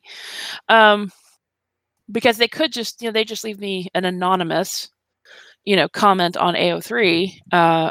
They'd log out and leave me an anonymous comment because I didn't at that time have anonymous commenting turned off. So they'd log out and leave me an anonymous comment. And you guys, if you're on AO3, don't leave anonymous commenting on. If someone's going to abuse you, make them use their account to do it. Mm-hmm. That way, if they get really cross the line, AO3 will suspend their account. So, So I did get an uptick in that. The overall number of complaint comments went down. The critiques of my work, that all went down when I left AO3. And as a result, the number of fights in the comment section diminished too. And I always really appreciate that people want to defend me. I think it's sweet, but I usually, once it had gone past 2 or 3 comments, I'd always go in and delete the whole thread because, it just doesn't serve anybody's frustration levels for a full-on brawl in the comments section. But so I did see that those kinds of comments went way down when I left AO3, but the number of uses of my comment form to send me complaints, that went up, which doesn't surprise me that people are looking for an avenue to complain in some fashion. No, because complaining is like a hobby for some people. Well, they just feel like that they. I mean, and the thing is, on AO3, I get it. It's like no effort to just comment and bitch, right? It's like you're right there, you just bitch. But it actually takes work to come to my site and use the comment form. I mean, it's extra step, right, to go to the comment form to complain, which means this tells me this is just the way they behave. This is like badly. They behave badly on a regular basis. When they have to put an extra step into their behavior, this is beyond poor impulse control. Poor impulse control is, that field is right there and I type something and hit submit. But when you leave where you were and you go to a different form and you fill it out and you check some boxes and stuff, that's not impulse control. You know. That's you going out of your way to be abusive. Yeah. But I see authors who I need to preface this with, we've talked about having a thick skin, and There's a difference between having a thick skin and being unaffected, okay? So thick skin means I'm not going to pack up my cookies and leave the internet because someone is mean to me. You said I'm not. cookies. Yeah, cookies. Now I need cookies. Did anybody else have an instant craving for cookies? We've been on cookies all day. Cookies. I need all the cookies. But I'm not going to pack up my cookies, and they're my cookies, and go home because someone's mean to me. That's not going to happen. That's what we're talking about when we say we have thick skin. I'm not going to stop writing because someone's an asshole. That's not going to happen. Believe me, if I haven't stopped I've been writing writing by now, since I was 12 years old. So stopping writing would only happen if I was mentally incapacitated, or couldn't talk, or use my fingers, because I wouldn't be embarrassed at all to verbally write out porn. I mean, it wouldn't bother me at all. So I am more than willing to drag my way into a fan fiction story. Okay, Yeah. Dragon speaking naturally being a software to do that with, but I can see circumstances where I would leave fandom, especially if I was bored. Yeah, but I wouldn't if I were to leave fandom and go, I still wouldn't. I mean, if you ever find all my works on AO3 and on my site shut down, it's because I've decided not to write fan fiction anymore. And that could happen, but it wouldn't be because somebody was mean to me. So that's what I'm talking about when I say that I've developed a relatively thick skin, because I started writing at the same age Kira did. So I've been writing for a long time, and I'm not going to stop just because but it doesn't mean I'm unaffected when somebody's an asshole. It doesn't mean that I don't get so mad at someone's level of entitlement that it affects my ability to write. And it does. That has happened repeatedly, that I get so frustrated with someone's attitude or something somebody says, or bullshit that it does. Just full of bullshit.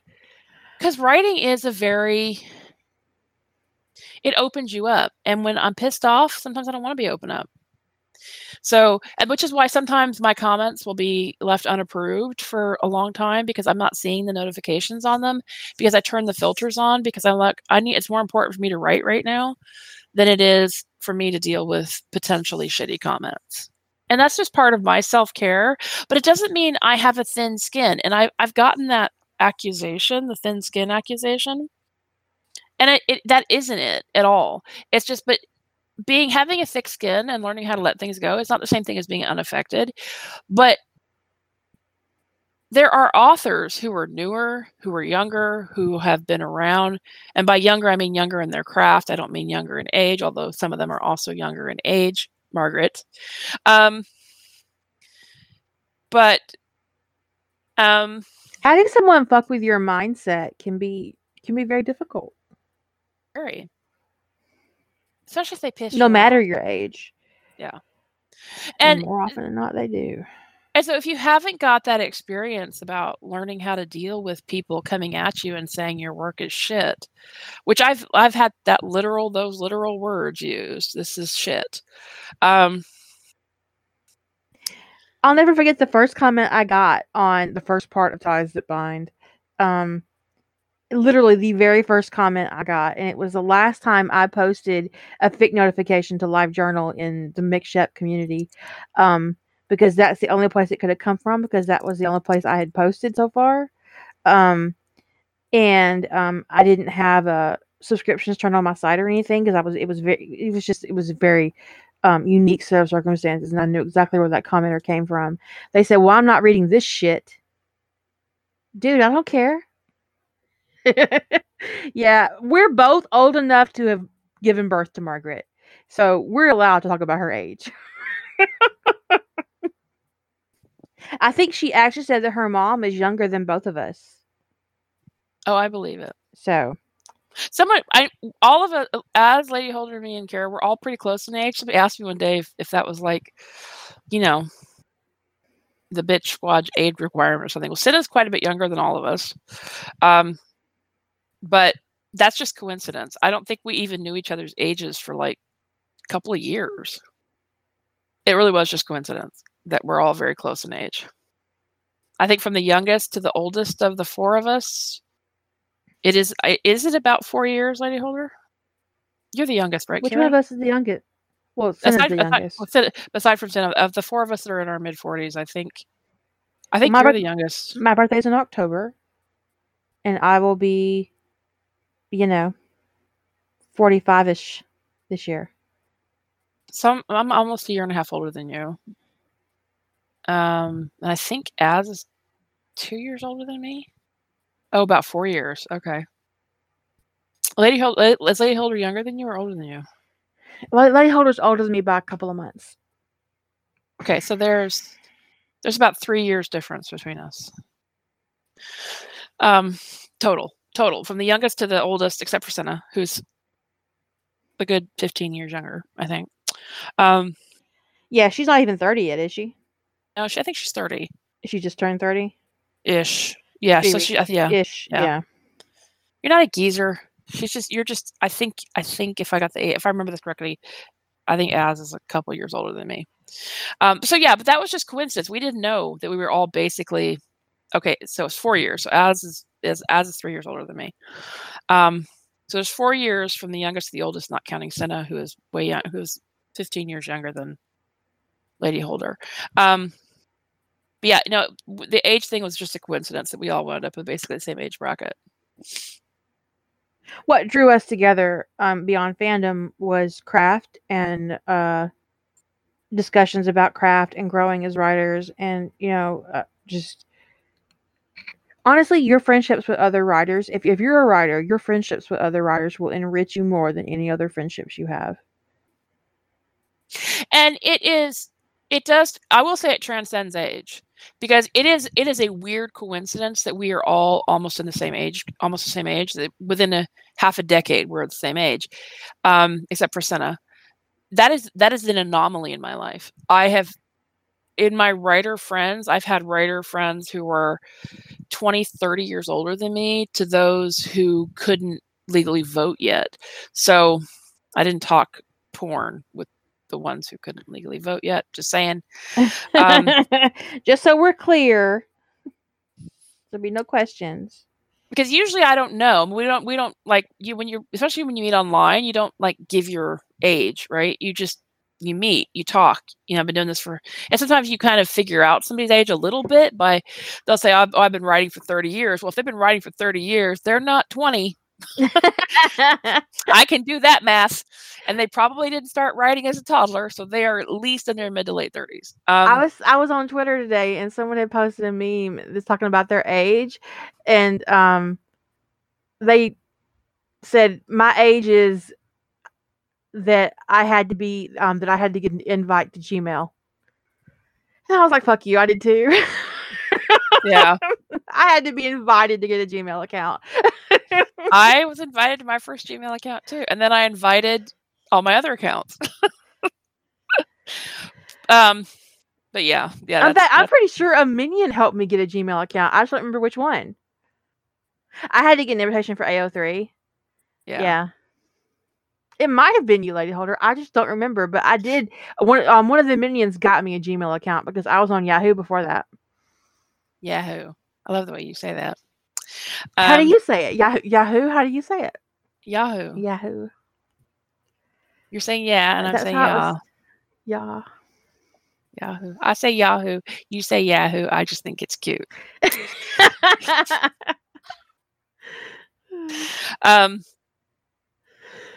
That's a Southern in her. That's what that is. Yahoo. That's a Southern in her. That's totally Southern. I actually had a Yahoo group. Yahoo groups is where I started in fandom. I didn't do oh god, what was that listserv that we were all on before?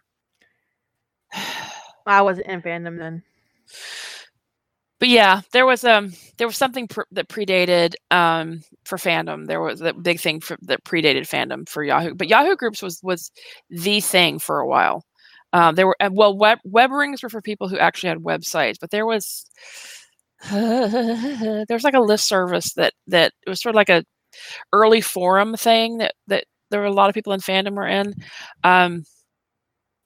But And then LiveJournal took off. And LiveJournal, I think, was big in fandom around the same time as fanfiction.net was establishing itself. Fanfiction.net established itself, actually, I think, in 98. And yeah, there was a list before Yahoo Groups. I can't remember the name of it. And Yahoo Groups acquired the group service that Yahoo Groups didn't start as Yahoo Groups. It started as another list service, and I can't remember what that list. And that's when I joined. Was before it was Yahoo Groups. It was whatever company Yahoo Groups bought, but I cannot remember the name of it. It was. My biggest issue with Yahoo Groups and why I closed mine pretty quickly after opening it was that there's a culture in Yahoo Groups that I do not like. Yeah. And I can't even put my finger on what that culture is. It's just not. It's not a healthy culture. Well, there's something about Yahoo Groups that and its predecessor, whatever the name of that, eGroups. Thank you, Arate. eGroups was who Yahoo Groups bought out, and they absorbed all their groups, because I was on eGroups before.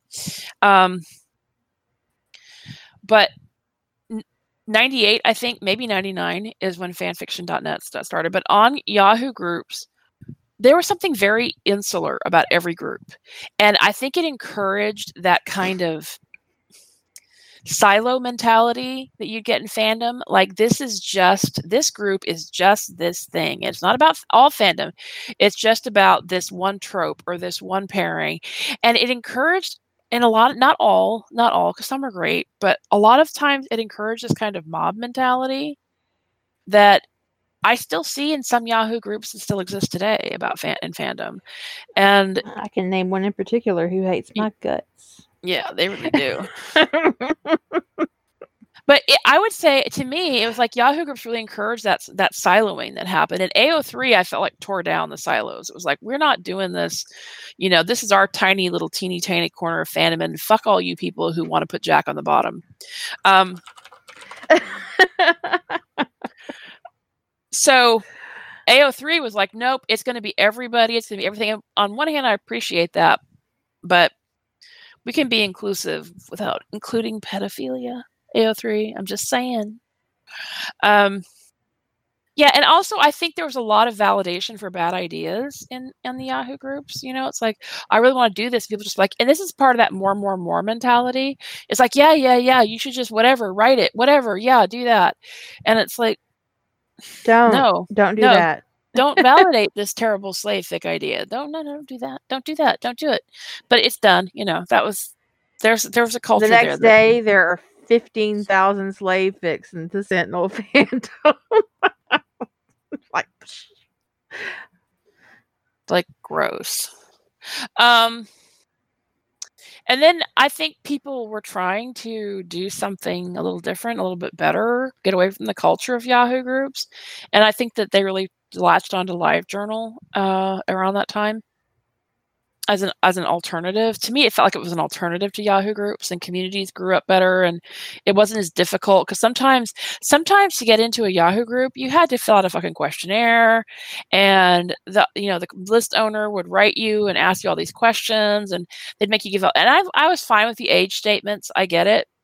Nobody wanted to get sued or being told they were corrupting a minor or anything like that. So I got it. But sometimes you have to be like, will you commit to only discuss this fandom or this pairing or this crossover on this list, and understand that, off-topic discussions are not allowed and it could get you banned. And it's like, oh my God, this is too much work. I just want to read fic. It shouldn't be this hard. It shouldn't. So, man, losing losing LiveJournal was really upsetting. Yeah, I agree. I do find there's a lot. I mean, I appreciate Dreamwidth's culture, but LiveJournal works better. Yeah. So that's one of the reasons why I think Dreamwidth did some things that, when they did their code divergence, they did some things that I think weren't a great idea, and LiveJournal just worked better. And it's not an adoption thing. It's just dude. I gotta tell you, when I post like 10,000 words on Dreamwidth, right, and somebody responds to it, I get that whole 10,000 words in my email every fucking comment comes with. Do you have any idea how much Dreamwidth is bloating my email account? Mm. It's terrible. I mean, and LiveJournal didn't do that kind of craziness, right? And I'm not saying don't comment. Okay, please don't take it that way. I'm not saying don't comment on my EAD stuff. I'm just saying that, if I post, 5 posts for a 50,000 word story on EAD, and somebody responds to every post, I get all 50,000 words in my I don't have email. I don't have post notifications turned on, so I don't get those emails. I just go over there like once or twice a week and check my inbox. Oh, I didn't even know that was an option. I just left the default. I was like, why does the whole post? Because LiveJournal didn't do that. They just told you had a new comment. So, but there was LiveJournal. I did like LiveJournal, and it wasn't just that, but I did like LiveJournal better than Dreamwidth overall. But I really appreciate what Dreamwidth is like, the culture behind the company. So, I'm not really complaining, but because LiveJournal just, what they turned into from a policy perspective is something that I just don't want to deal with. And I'm at that point in my life. My biggest problem with LiveJournal is that their English TOS wasn't binding, but their Russian one was. Right, and you had to agree to the Russian one. And also, basically, if the level of attention, some of Kira's level of comment and viewing, I think it was some number. If any post got over X number of hits per day, you fell into this category of like public information or something like that. It was this weird thing in their terms of service, and your content was supposed to comply with Russian law once you hit that point. And Kira would have, like on all of her posts. And I would not have. She would not have been in compliant with Russian law. No, I would not have. On any level. I mean, it would have been like in English or in Russian, she wouldn't have been compliant. So it was this thing. It's like, do I want to be here? No, I really don't. So you jump ship and you go where you're happier. But the thing is, people who left LiveJournal, most of them didn't make the migration to Dreamwidth because they're like, I was keeping LiveJournal as kind of a legacy thing, but I read on AO3 now. And that's pretty much most people's mentality. So I don't think Dreamwidth took off as a fandom space because it was just a bad timing thing. So, and I'm at that stage in my life, if something is icky like that, I will leave before I, put up with those kinds of Russian shenanigans. And I mean them in Russian. I can't read that. I can't translate it. So I don't know what I was agreeing to, so I couldn't agree to it. I just, and also I don't want to be a part of a propaganda machine. I mean, I'm already on Facebook, but you gotta draw a line somewhere. You gotta. And sometimes your line is that you're going to be in your own space and fuck everything else. Another thing about LiveJournal is that you couldn't do mass delete. You had to delete individually or purge. Those were your options. Well, that's ridiculous. Yeah, that's a little... I do think as much as AO3 has done for fandom, and AO3 has done a lot for fandom, it is,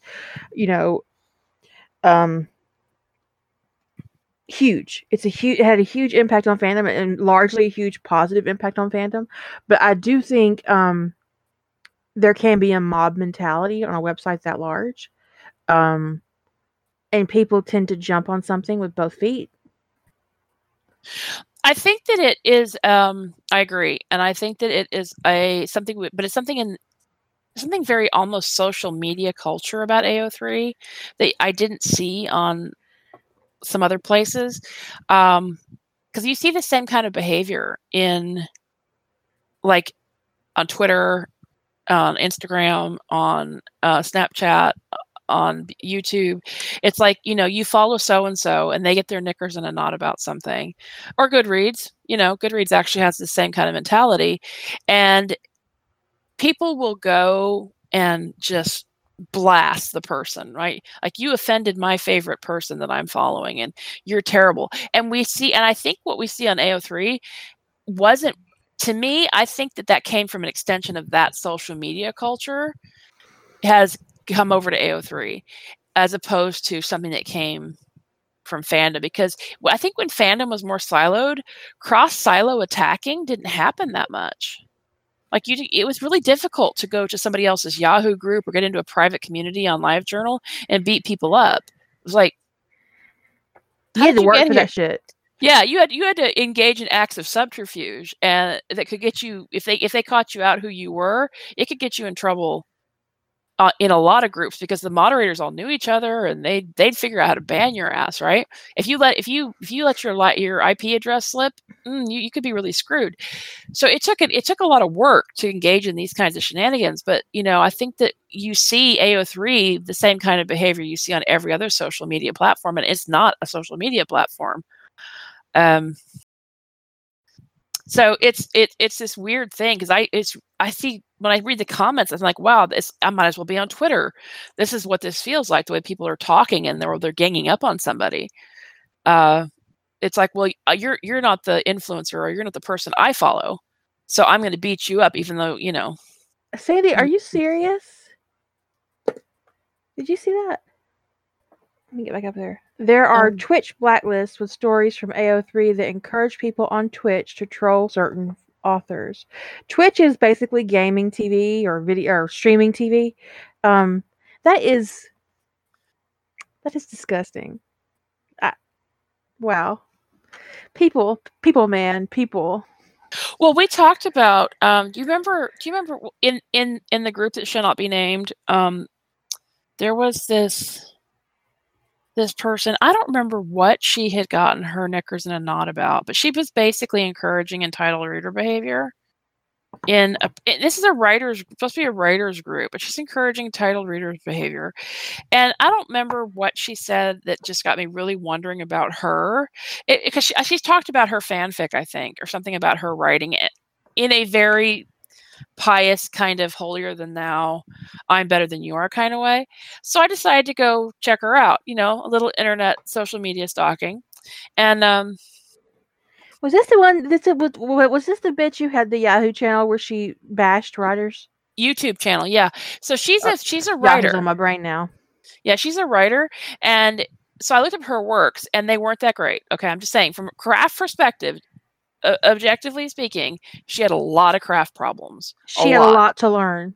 She had a lot to learn, and I didn't get far. I was just noticing dialogue mechanics issues. I was noticing long paragraphs. I mean, I've noticed a lot of basic like POV mistakes. I'm like, no, she has no business telling anybody else that they're doing something wrong.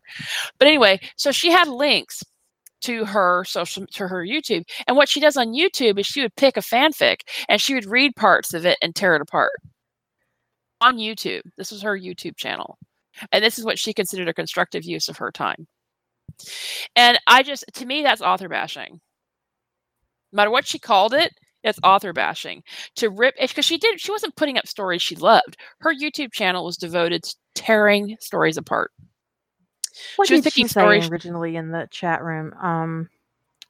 I mean, in the group, she said something really I mean, it was just like galling what she said. It wasn't the reader currency thing, was it? No, it wasn't that. It was something else. It was one of the other things that we had gotten really irritated about that month. It was one of the things that I unfollowed the group over, but I remember it was so bad, because usually when these people go off, with their crazy, I just roll my eyes and ignore them. But in her case, it was so bad that I actually decided to go check her out, which was not something I usually do, because I have better things to do with my time. I don't remember. There's so much that's so offensive in that group that it's really hard to keep track of. It could have been another one of those discussions around. No, I don't think it was one of those awful discussions about trigger warnings, because those always make me mad, but I'm pretty certain that it wasn't that. No, it was. I feel like it was reader related. It was, but I just don't remember what it was. But because it was finding out that she had a YouTube channel dedicated to bashing other authors it felt like it was really hypocritical, but I don't remember what it was. Oh, yes, thank you. Thank you. She's the one that said if that all authors are subject to constructive criticism, and then if you don't want it, you don't get online. That authors are required to accept concrete. Yeah. That's her. Are you still there? Yeah, I'm here. Okay.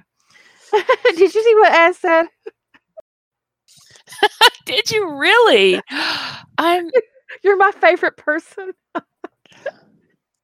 I mean, I'm usually like not in favor of doing that, but on the other hand, she did basically say asked for it. She wanted it. She basically said she wanted it. I mean, but I was talking in another writers group and about negative feedback and how negative feedback can be really it can cut you. I mean, it can be very very difficult. But that the one thing I would tell any author is that you're not everybody's entitled to their opinion, but you're not required to entertain it, find value in it, or to consider it an accurate assessment of your work. No, you really aren't. If you're going to run around critiquing other people and bashing people on YouTube, you shouldn't be surprised if someone follows you over to AO3 and tells you how to fix yourself. Especially when you throw something like that out there, that you shouldn't be online if you're not prepared to accept concrete. But honestly, if you do say that you're entitled to critique other people, then you are opening yourself up to critique. Now, I don't actually think constructive criticism is a thing. There is no such thing as constructive criticism. You can offer constructive feedback. You can offer positive advice or constructive advice, but when you throw the word criticism in there, that's automatically a negative. So there's nothing constructive about criticism. And that's really, just my personal opinion. It's even feedback can only be constructive to somebody if they've asked for it and they're ready to listen to it. Otherwise, it's just you flapping your gums. Because I've said on my site that I'm not open to receiving critique from my readers. Anybody who's read more than like one story of mine should know that. Doesn't stop some people, but that's been my stated thing. So because I've set that boundary, when people violate that boundary, it doesn't matter if they're right or not. I'm not in a place to hear it. Because you violated my space. Right. I said no. You ignored my no. I'm not in a place to hear you. Because this interaction is not consensual. So it's the people like, well, there's nothing wrong with my critique. I was right or whatever. Well, maybe you were, maybe you weren't. That's sort of, some things are more subjective than objective, but okay. But the point is that I said no. And it's sort of like, if somebody forced you to eat something you didn't want to eat, would it matter if it tasted good? I mean, certainly, or if they were right about that, if they say, hey, this tastes good, them being right about it tasting good does not actually make it better that they force you to eat it. So, that's not a perfect analogy, but it is kind of in that vein of like, there have been times when somebody has said, and I had somebody like rip apart what was wrong with what story of mine. I mean, and the thing is, objectively, she was right about everything she said. She also didn't tell me anything I didn't already know is the thing. Because I'm really, I am pretty often aware of my issues before I ever post something. A lot of times it comes down to, I just don't feel like fixing it. Yeah. Well, and sometimes it's because I've grown as a writer and I'm able to see mistakes I've made in the past. I'm certainly more aware within a couple of years of posting Emergence what the flaws were in it than I was when I posted it. But, and that was the story somebody ripped apart. And it was all very, there was a professional level of professionalism in her language, which tells me she's probably has something to do with writing in her job. Either she's an editor or she's another writer herself. But there was the language she used and the way she pointed out problems implied a level of expertise. It didn't matter to me. And I think like I said, she wasn't wrong.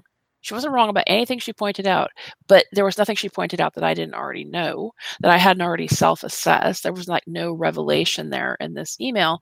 But the point, I wasn't in, it wouldn't have mattered if all of that was good and new and I hadn't thought of it. I said no. I said I didn't want this. So I was in no frame of mind to evaluate what she had said at that time. Now I did think about it. We'd go back and read it later, and I was like, yeah, I already knew that. Yeah, I already knew that. I already knew that. Yeah, I already knew that. There's like one or two things I'm like, no, you just don't understand what I was doing. But when an author says, I don't want, now on the other hand, when an author says something like, if you see any mistakes, please let me know. I always cringe. Because I'm not going to answer, even if I think they mean it. But I tend to think what they're asking there is, if you see like a typo, I don't have a beta, could you let me know? I tend to think that's what they're saying. But typo roundups is not my lookout, so I don't engage in that.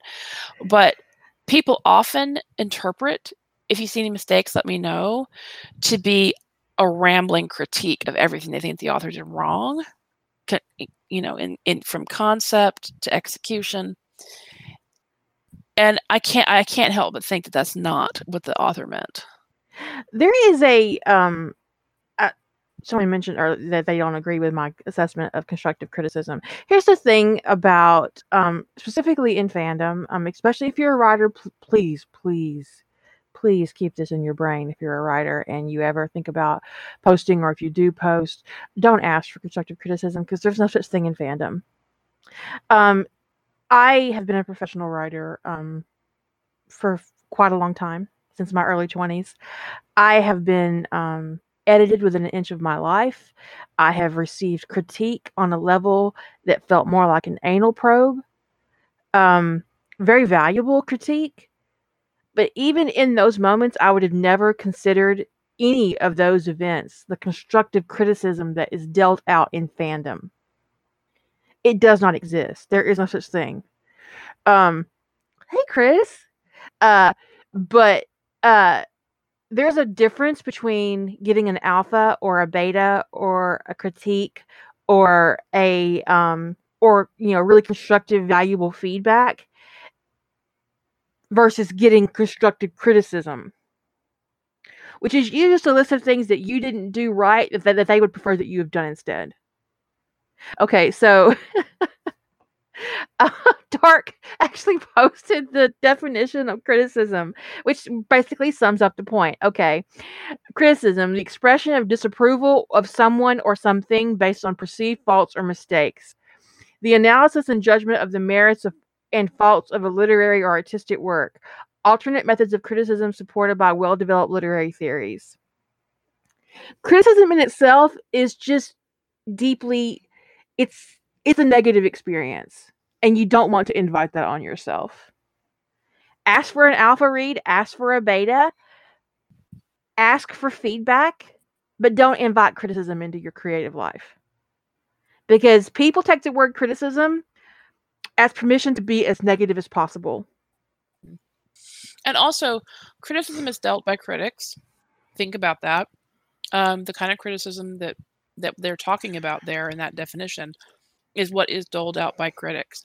Critic, to me, in this context, is someone who is professionally endowed to give critique, which means book reviewers. And I don't mean somebody who buys a book and reviews it. I mean somebody whose job it is to review books. Someone who knows what to look for in a book in order to construct a review. Same thing. I couldn't be a movie reviewer. I could tell you if I liked a movie or not and why I liked it or not, but I could not break down a movie and talk about the tropes they're using, or I couldn't talk about the narrative development. I just can't do it. It's not my skill set. So there is a skill set to breaking down and being a critic. Being a critic, whether it's an art critic or whether it's a book critic or whether it's a movie critic, that is a skill that people learn how to do in order to do that effectively. And most authors are never going to be on the radar of a professional book critic. And to be perfectly frank, 99% of readers in fandom are not capable of it either. No. All they're going to do is give you a list of things they would prefer that you had done. And then get mad at you when you don't like it. And even if they give you good feedback, or they give you a list of things that they think would help, or where they think that you contradicted yourself, or whatever, even if what they give you is good, it doesn't mean they're qualified to be a critic, which means they're not really qualified to dole out criticism. If you need feedback, if you need a beta or an alpha, do that in private. Never seek that in public. You're just opening yourself up to abuse. And some people in fandom don't need an invitation to abuse you, but there are those who do. And once you invite them in, it's like inviting in a vampire. I have had people on my site write me hundreds of words of feedback and with like this tone of ownership to my ideas. Yeah, that you work for me. This is what I will want to see next. This is what I expect. I'm really looking forward to the moment Mike Wepler and Jethro Gibbs meet. Me too.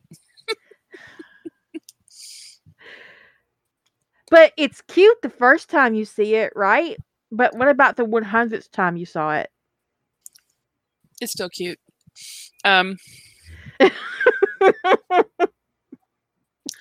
think and that's a rare exception. I have to say, it's a rare exception. And there's exceptions to everything. That is a rare exception just because I want it so bad. Right. But you know what I'm getting at. I know. But, if it's not cute anymore when people ask me about when, John, when Tony and Gibbs are going to make it to Atlantis and Emergence. It's not fun. It's not. Also, you guys, I told this story a long time ago. I'm going to tell it again. Because it's important. Although I do have an exception to this, which I will say after the story. I used to work for a man, and he was a professional pianist, and he retired from that circuit and started teaching piano. And everybody in his life, and his students, inevitably when there was a gift giving occasion, he would be given a piano. It never failed of some kind. He would get some kind of piano picture or a little glass piano or, a little piano keychain. Eventually there would be some reference to a fucking piano in his gift. He would get piano music. He would get the history of pianos. I mean, it was just like everywhere. He would get pianos. He had whole shelves in his house dedicated to the knick-knack pianos he had received throughout his life. When I met him, he was in his 50s. Okay. So we worked together, and we had a couple of young kids working for us, college kids, and it was Christmas, and we had gotten the kids some gift bags for their dorms. Just some stuff that they would need in their dorms. Just dorm stuff. And the kids got together and bought us each a gift. Now I got a little music box. It was really cute. When you opened it up, it played Beautiful Dreamer, I think. It was adorable. It was a little adorable. And it was a jewelry box. And it was really nice. And he got a glass piano. And if it couldn't get any worse, it was also a music box. Do you want to guess what it played? It didn't open up. It just had a little twisty thing. No. Piano Man would have been perfect. It would have been. It was Fleur de Lis. Which he says is the worst because it's the first fucking song that he taught all of his students. And he had heard it done so badly, so much over the years that he hated to even think about the song, much less hear it. And he looked over at me, and I was like, I just saw like 50 years of misery involving a piano on him. Just settled there. And he was really thankful and grateful because I didn't know, right? So here are a few pianos in my life. Collars. No kidding. Harry Potter with a beard. Trust me, I've got all those pictures. You probably could not find a picture of Daniel Radcliffe on the internet with a beard that I don't already have. But thanks. Yeah, Jilly's piano is dragons. But also the more interesting thing, Lady Holder's Lady Holder's piano is teapots. What I would say about the collar situation is that most of you, when you send me pictures of things that you think would make a really good collar, you have absolutely no idea of how the mechanics of a collar in BDSM actually work. And I don't want to correct you, but like it's horrific. I mean, you like I hope, seriously hope that it's just like a fancy idea for you because you would get some people straight up killed with some of the things that you suggest be used as a collar. I mean, seriously, guys, seriously. But one thing that I will, honestly never get pianoed by is penguins. Don't say that. Don't say that. Because it's such a little, when someone offers me a penguin, they're offering me emotional support. It isn't like, here, have this penguin. Look how penguin this is. It's about, I'm sorry you feel bad. Here's a penguin. That's totally different. And it's cute. Because it's the emotional support. Because it's somebody saying, here's emotional support, as opposed to what the piano often usually feels like, which is being prodded. Right. It does feel like sometimes I'll get a picture, like someone will tag me and say, hey, wouldn't you make a really great collar? Or, hey, look at this picture of Daniel Radcliffe. Doesn't he look hot? They're really trying to remind me that I need to write. And I actually had someone email me once and bitch about how much time I spent online, and specifically on my podcast, because I could be using that time writing. Well, yeah, I could, but I don't want to. And I was like, I wrote back and told them that the day they started paying all my fucking bills, that they could tell me what to do with my spare time. Yeah. There was a brief period in time, I don't remember exactly when, it lasted for about, I want to say was it about a month or something? Where I was hiding on my timeline on Facebook 4 or 5 dragon pictures a day. A day.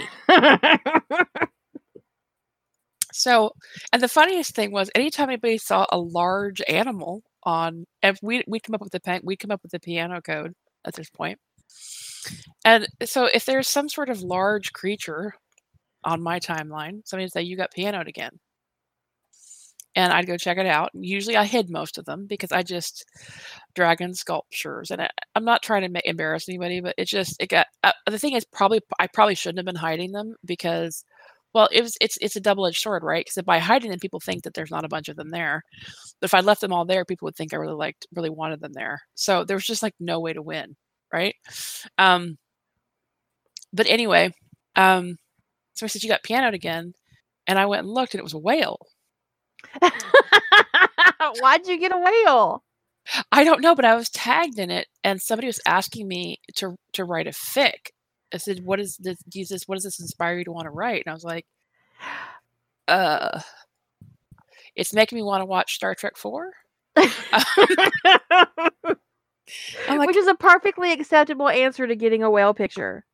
Right. I was like, it's a whale. Why does it? And so we were all here, Captain. Well, then, so I was like, and I was so flummoxed, right? Like, why a whale? So, I did eventually respond, and I kind of went, I usually don't particularly find whales all that particularly inspirational. And it turned out she thought she'd clicked on the dragon picture. And clicked on a whale. So she meant goes, to piano you. She just she did. missed. She did. That's the thing. The thing is, I'd never like responded on any of the other dragon pictures before, but I responded to the whale, and I was like, "Why did she tag me on a whale? It's a whale. What am I supposed to do with it? It's not going to make a good spirit animal. Not one that big." You honestly should have said, "I'm sorry, but Free Willy isn't one of my fandoms." Right.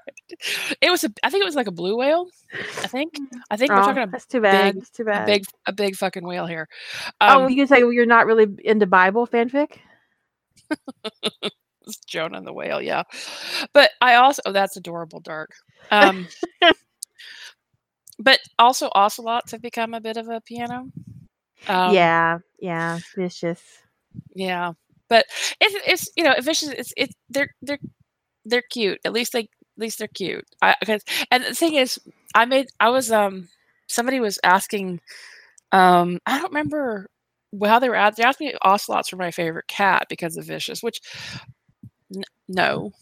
I'm about to break the rule that started all this. My favorite of the big cats is the cheetah.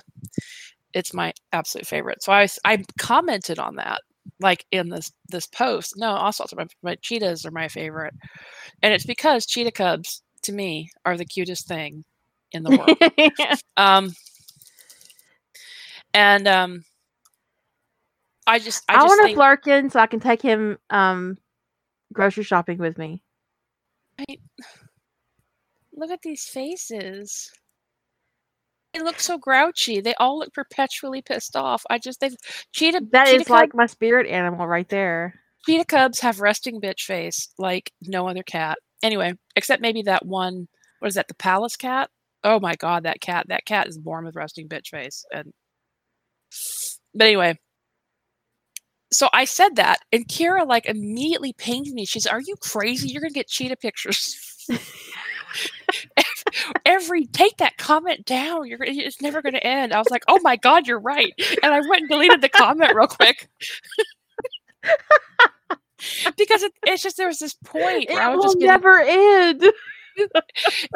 This kind of stuff isn't happening as much anymore, but there was this time there where I felt like I was getting flooded with like pictures of stuff. Like, look at this, look at this, look at this, look at this cake. There you go. There's the palace cat. I swear, yeah. Anyway, so I yeah, so Goose is a Flarkin, Queenie.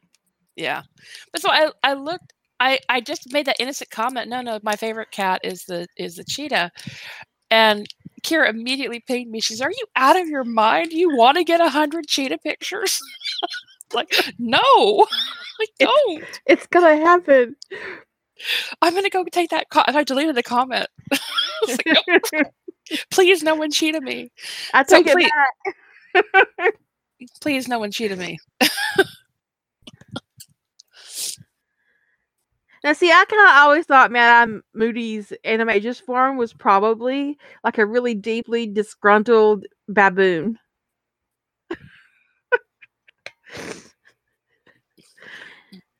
Or that ape from those Clint Eastwood movies. That's even better. Clyde. You guys remember Clyde from the Clint Eastwood movies? Every Which Way But Loose. Left Turn. That's Madame Moody's animagus form. Well, this is not Left Turn, but it is us getting birded.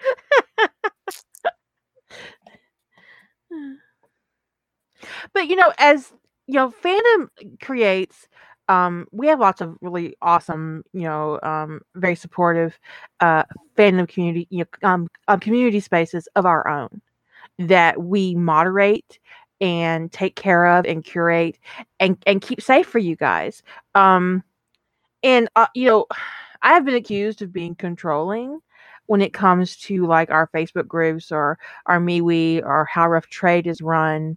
And I don't deny that. I am a very controlling person. I have an alpha personality. I like to be on top. Ever how you want to say it. I don't care. I don't find it to be an insult. But the end result is that we do have safe fandom spaces where if you get abused by another member, I'm going to come down on them like a ton of bricks. They're going to regret all their life choices. And they know that, so they don't do it.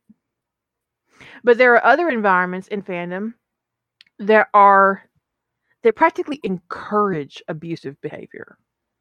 Like that group that shall not be named on Facebook, or that group that shall not be named on Yahoo. One of which is like practically turning into a group of people who hate me. Whatever. But that they foster that kind of environment and encourage trolling and encourage entitlement, and encourage this demanding, greedy culture where authors are treated like fic factories, and if we don't perform at the level they think we should, then they feel like they need to punish us, and that they have the right to do so, which apparently means going over to Twitch and creating a channel just so they can keep a list of people that should be abused for not meeting their expectations. I think it's also the root of those communities on LiveJournal, the ones that used to be called Fandom Wank. Mm-hmm. I'm not sure if they still exist or not. I only went to one once because I got a link and I laughed and closed it and moved on. Because I don't give a shit. The thing is if you have a terrible opinion of me, but you're not brave enough to actually say it yourself, you have to get on a server, on a LiveJournal somewhere, or a Twitch or whatever, and do it anonymously. Man, you can suck my dick.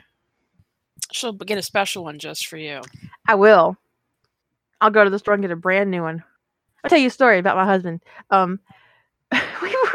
We were kind of fussing, not really fussing, but we have a very, we have kind of, spirited discussions, me and my husband. And we were, he was out in the garage and I was in the kitchen and the door was open and I said something and I yelled at him or something. No, it wasn't anything particularly bad. It was loud. And he said, "Would you lower your voice before that old hag next door hears you?" And I said, "That old hag next door can suck my dick." And she said, he said, "Oh, no, she can't." He's territorial about who gets to suck your dick. Well, he was referring to his own.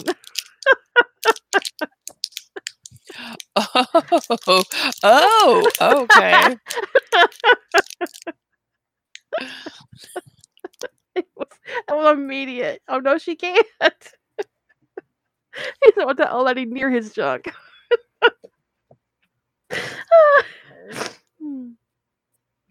Look at this precious little thing. But that is my dick too. Yeah, I have. Yeah. You guys, someone broke that little thing's heart. We have to go fix it. And actually, yeah, because they're talking about most cheetahs are not single births. So this one was, and it became best friends with a puppy. Well, he needed a friend. Bye, Sandy. Bye, Sandy. That dog is that cheetah's emotional support animal. It needs a penguin. It might eat the penguin. It might eat the dog. Apparently, a pair of gay penguins somewhere in Europe in a zoo have adopted an abandoned egg. They're being very good parents to this egg, but they don't know if the egg is viable or not, or if the penguin there's one female penguin in the exhibit, and she abandoned the egg, and they don't know if she abandoned it because it wasn't fertilized or what, but they're letting the two gay penguins keep it to see if it will hatch. That's cute. If they're not called John and Rodney, they certainly should be. I support this. We should have a petition. I think it's in Germany. I could be mistaken. It's somewhere in Europe. I just want to say, sometimes like... Oh, Dark Saint names are Roy and Silo, which is adorable. That's cute too. I'm on board with that too. But we'd be all in on John and Rodney. I really appreciate my readers. I love you guys. There are days when the comments that people have left just brighten things up for me.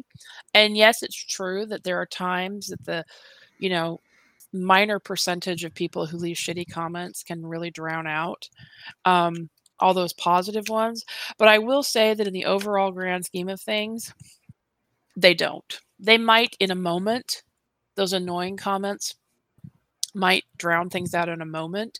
But in the overall, I know that I've received a lot of love and appreciation from the people who've read my stories, and I have treasured every comment someone has left for me. So, you know, but there is that thing of like, if you really do want more for an author and you're hearing this and you're the kind of person who would leave the more comment, on the off chance you hear this, you might be shooting yourself in the foot, because most authors do not find more encouraging.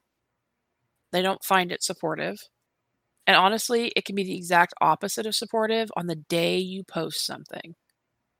Yeah, it's Skipper and Ping, and they're in the Berlin Zoo. It is positive comments stay with me longer overall, but the selfish, ugly ones often give me. I mean, even if I don't remember them specifically, it creates a negative. Like I said, like the thing with Revenant, I couldn't actually pinpoint to you a single comment, particularly like because I deleted them all. So no single one comment stands out, but the end result is just this negative, I don't know, apathy. I feel like there's just this apathy around the idea of the Revenant, and it's a very negative vibe. Yeah, that's a good word, Liz. It's just a negative vibe around that fic because of the comments that I received, and not one in particular, but all of them. Yeah, I mean, if you get one thing or two, it's like it's just one or two. But when there's a whole bunch, it starts to become, even the ones that could be read positively start to just become part of the negative morass of no. It's like once you go over that cliff, all you do is fall. Someone asked in the chat room, is there a way, let me get it right. So for the reader, is there a good, helpful way to express enthusiasm about where a series might go? Or is that the kind of thing you should keep behind your teeth? What I would say about series work is asking for more is terrible. Guessing future plot points is like, dude, don't. No. I actually replotted a story to avoid something that somebody guessed in my fic because I was so furious that they did it. It was just like infuriating. Well, sometimes I will do that. I'll do the replot. It can bother me, especially if I think I've really done a good job of keeping something on the down low. But what worries me more is people will feel like they've got a proprietary stake in your story, like you use their idea, and then they'll leave a comment like, "Oh, you used my idea." No, baby. I really didn't. As a matter of fact, you just noticed my idea that I was telegraphing in a way that I did not mean to. Yeah. So so don't offer constructive feedback unless you're specifically asked to. Probably, honestly, and never in public because you're just encouraging other people to be assholes too. Don't ask for more. Don't guess plot points. Don't give the author a list of things you would like to see happen. Because what? This isn't Burger King. You don't get it your way. Yeah, no kidding. But express your gratitude for what for the works that you've been given. Tell them how much you enjoy it. Tell them how much you enjoy. Just tell them how speak to their talent and their and the gift that they're giving you for free, because it is a gift. Just be grateful. And I can't think of a single way for somebody to ask you for more that I wouldn't find offensive.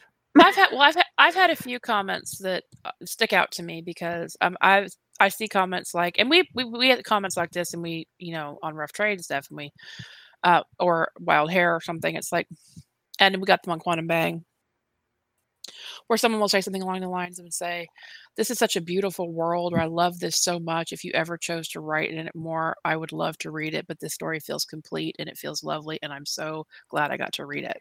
Yeah, that's not bad. And that is expressing interest in the author, I actually respond very positively to those kind of comments, which is that you're acknowledging the completeness of the work you've been given and that it's great, and that in fact it's so good that if the author chose to write more in that universe, you would love to read it. That doesn't feel like demanding more. It feels like an expression of appreciation. So you're expressing interest in future works without demanding future works. I did have someone recently tell me that they look forward to whatever work I post next. I've gotten comments like that. I find that to be very. That's not bad. That's nice. I think I've said to people, say, I don't know if, I'll tell them what I like about the story, because it's always important to me to talk about what I like about a story. Maybe not everything I like, but to tell them specifically, this is what I liked. And then say, if you ever are drawn back to another work in this related to this, I will be here to read this because this was really exciting and your characters were really engaging. And it was great. So I think there are ways, and I think the thing that sticks out to me as the key thread in the positive ways I've seen people express interest in a series work or potential of series work is they're not expressing what they didn't get. They're expressing appreciation for what they did get and how that makes them even more interested in what else I'm going to write. So, I mean, I've had people say about, specifically, I've gotten this kind of comment on If Found several times, which is like, one person's like, I can see this as a complete work. I know it's complete. It feels complete. It doesn't need another damn thing. But I sure would not be mad if you wrote another story in this universe. Right? That's how I feel about it. I mean, it does feel complete. I mean, you've given us a really awesome journey in If Found. But I also wouldn't be mad if, Tony got laid. Yeah. Yeah, pretty much specifically that. Yeah. And so the Tony needs to get some. He does need to get some. And however it's phrased and whatever phrasing a person uses, the key thread in the comments that I like that are expressing interest in future work, they're all about appreciating what is already there. It's like, I love this so much that if you ever decide to come around to it again, I'd read this 5 times and then go read the other one too. I mean, it's like, but the stuff that hits you wrong is when there's just like, either there's no appreciation for what has already there, or the appreciation feels like an afterthought. And I read a comment that was up on somebody else's story today, where it started off with, well, when you flesh this out or when you write more, it will be really great. And then this is a complete story, and the story was complete. I actually had read it, so in my estimation, I didn't feel like were there things she could have expounded more on? Yes, but it's fan fiction. We can always write more. That's not the point. She had completed the tale she wanted to tell, and it felt like an arc. It felt like a story. So anyway, and then the comment after that, there was something nice said. There's some nice things said, but they felt like afterthoughts compared to this will be really good when you've fleshed out the world more or something like that. It was just, wow, okay, fuck you. So there was that expression of appreciation, but it felt so, for starters, to me, it felt like it was tacked onto an insult, which is even worse than it, but whatever. It felt so as an afterthought. It's sort of like when somebody tells you something positive about something you've written and they start it with, by the way. You ever gotten that? Like you're talking to somebody and they go, oh, by the way, I read your story. It was really cute. I actually, the drive-by the way, is a real big pet peeve of mine. I hate the drive-by the way. I mean, and the thing is, I'm sure I've done it to somebody where we've been involved in a discussion for like 2 or 3 hours or something. And I said, oh, by the way, I did finish your story and I love da. I'm sure I've done it. I can almost hear my own voice saying it. But I really try not to do that. I try to be mindful about not doing the drive-by the way, because it feels like someone can't be bothered to take the time to tell you they liked your story, that it's an afterthought. By the way, is an afterthought. It's implicit. So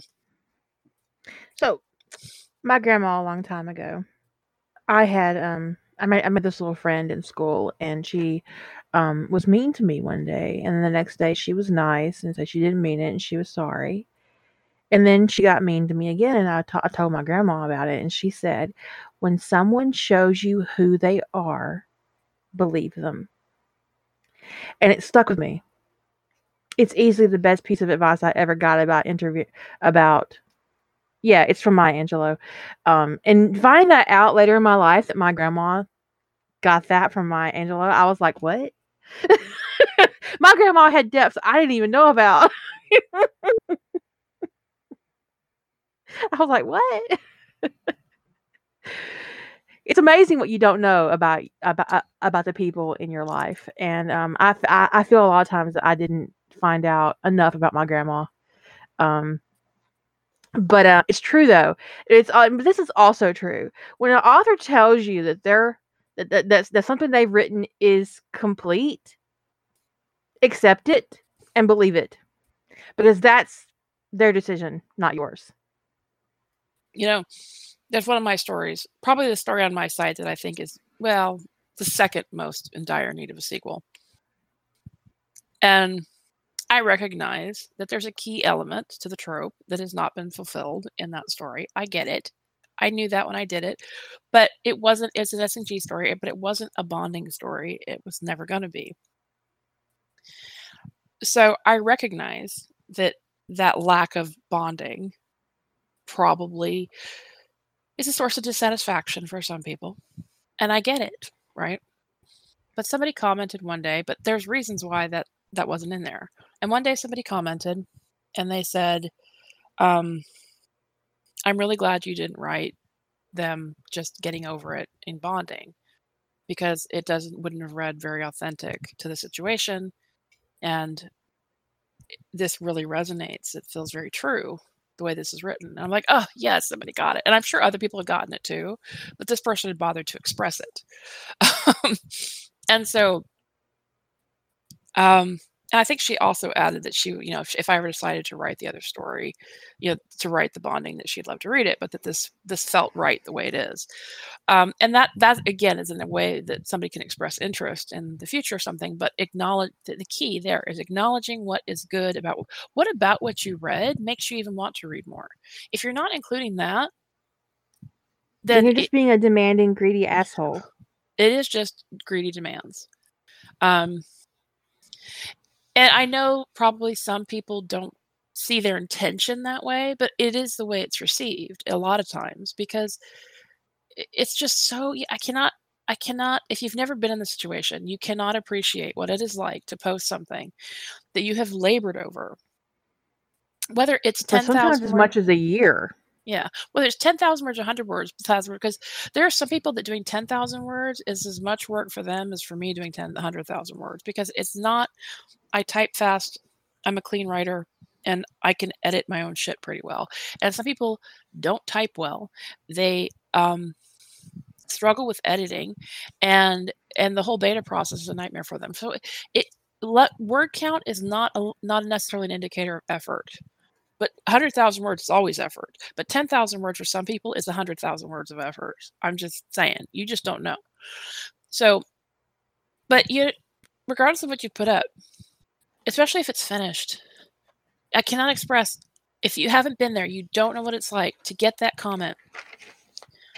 That I hope you come back to this one day. I hope you come back to this one day. Or I need more. Or I want to read what Nebula and Tony, I need the prequel where Nebula and Tony are doing their thing to try to go find Thanos. It's like, come on. Like, could you just appreciate what's actually there? Especially for me, it hits really hard in that first week of posting. Like, it's just gone up, right? I haven't even had time from the rush of final drafts and posting and all of that stuff. I barely had time to work on anything else, and people are demanding more. And it can be so, for some authors, it can be a devastating blow to just feel like that their readers, because that's what it starts to feel like. My readers are telling me I didn't give them enough. I'm like, no, your readers are just greedy. I mean, when we like something, I mean, I'm not exempting myself from this. When I go in on a trope, when I'm like, okay, I'm really digging this trope, I'm gonna go find everything I can find about it. And I will thick dive like I was drilling for oil, man. It is just, I'm gonna get every inch, I'm gonna get every drop of this trope out of AO3. And then I'm gonna go to a fic finder group and try to find the stuff that's not on AO3. And it's just, I get it. You want it. It's like, I want it. I want more. I want now. I totally understand the drive, but my obsession with something or my desire for something is not the author's problem. Yeah, I did get that really dumb comment on The Legacy, which is a James and Lily fic. It's actually paired that way.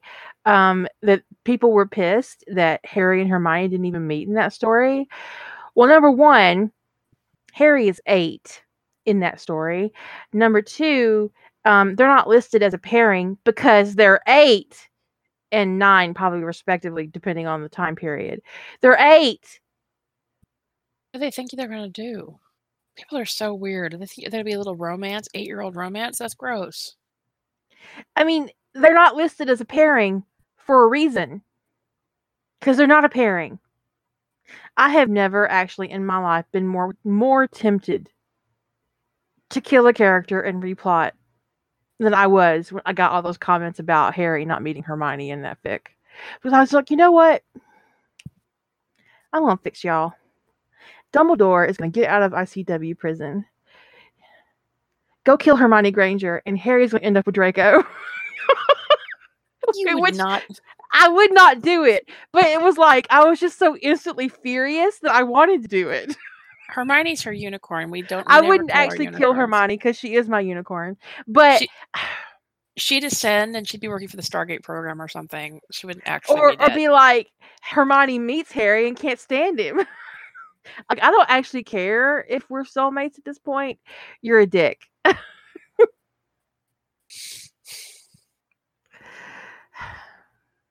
That people are just overly focused on. It's really annoying. They're focused on what they want to read versus what you wrote. And their, harmony expectations are not your problem. Right?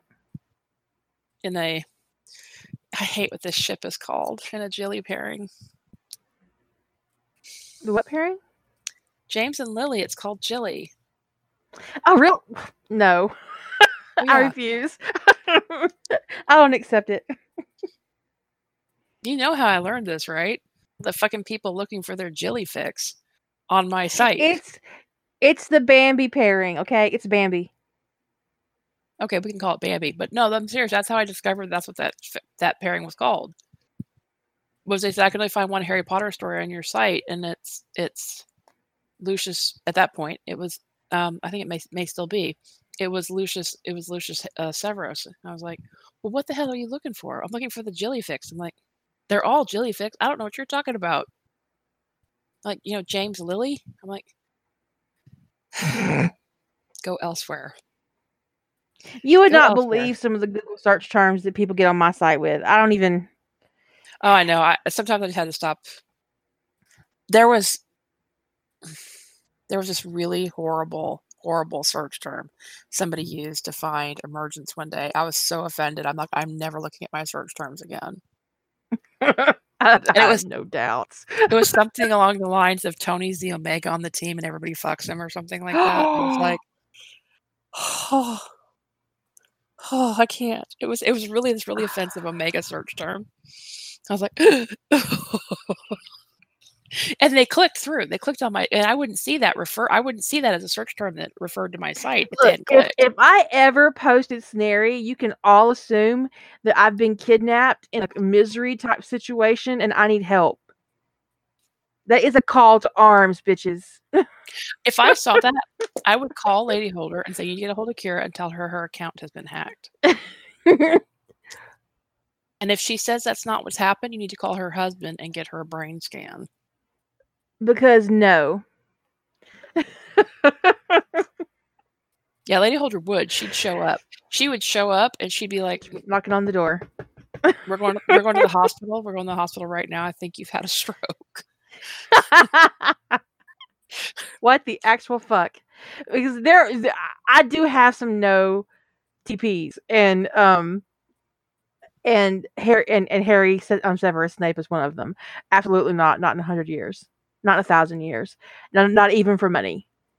I don't care how you AU it. I don't care how you rewrite it. I don't care how you level out the ages. No. It's abusive and it's disgusting. And I don't want any motherfucker. If one of you, if even one of you sends me, I do not send me any links to Snaryfix. I'm so serious. Oh, I didn't tell you. Remember we were joking about my comment that if people didn't stop sending me recs, I was going to start telling them what was wrong with them. Mm-hmm. Somebody sent me an email and saying, would I be okay with them sharing with the author then? If I did, they heard that and they responded. Basically, the gist of it was that if they sent me a rec and I told them what was wrong with the story, would I be okay then with them sharing that with the author? I'm like, oh, what'd you wow. say?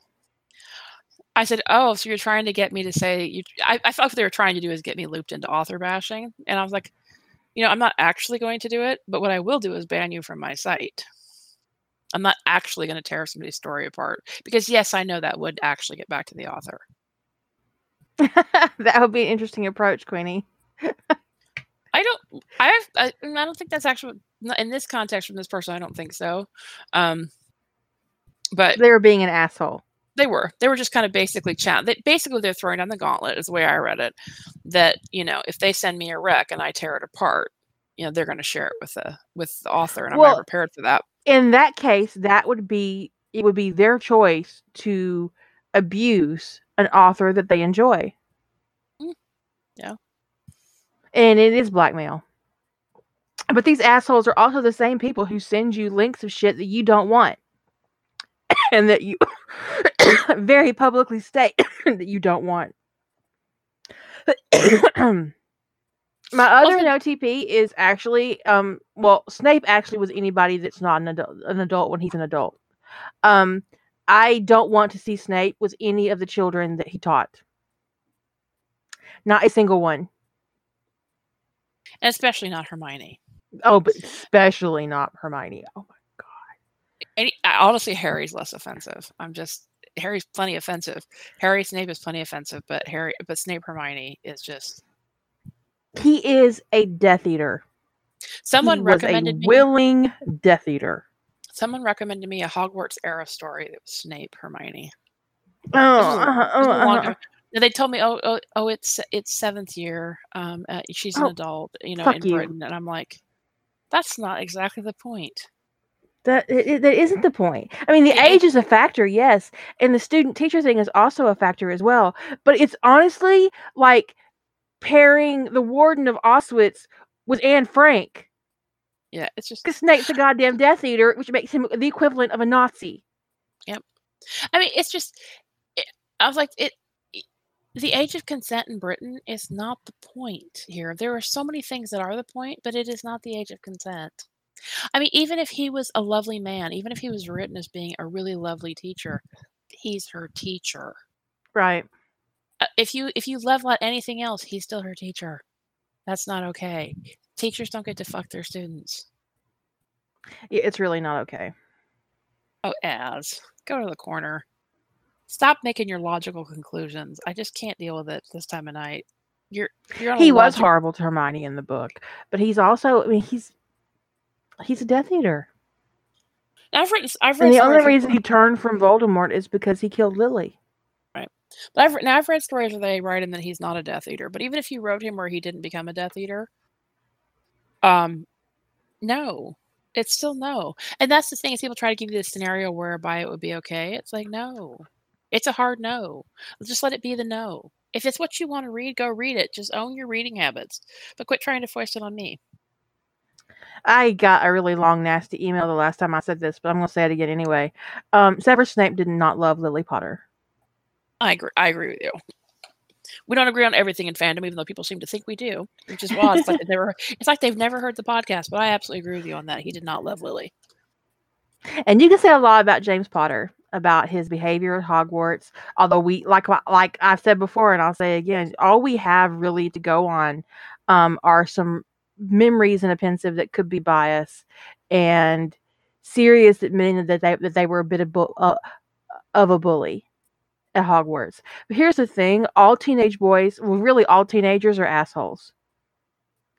And James Potter might have been a lot of things, but he died for his wife and child. So if Severus Snape had loved Lily Potter the way he said that he did, he would have died with her. He would have died for her or with her. He wouldn't have shown up later to clutch her dead body. That's not love. That's obsession. Yeah, it's horrifying.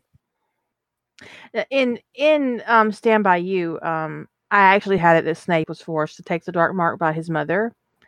But even then, that doesn't make him redeemable because he still participated as a Death Eater. He still is a Death Eater. He still did the Dark Lord's bidding. And if he was so adamantly opposed to the ideals and what was happening to that, he would have done something different. He could have run. He could have turned on him and tried to kill him and died fighting. But he didn't. Because he's not brave. And he didn't love her. That's just my opinion. And in no universe I ever write will Albus Severus actually exist. Because what the fuck? I'm pretty sure that's Harry Potter begging for help. And no one noticed. I think that he could have gone to Godric's Hollow before anybody else did. He has a Patronus. He knew the spell to send the Patronus communication. Why didn't he tell them that Voldemort was coming?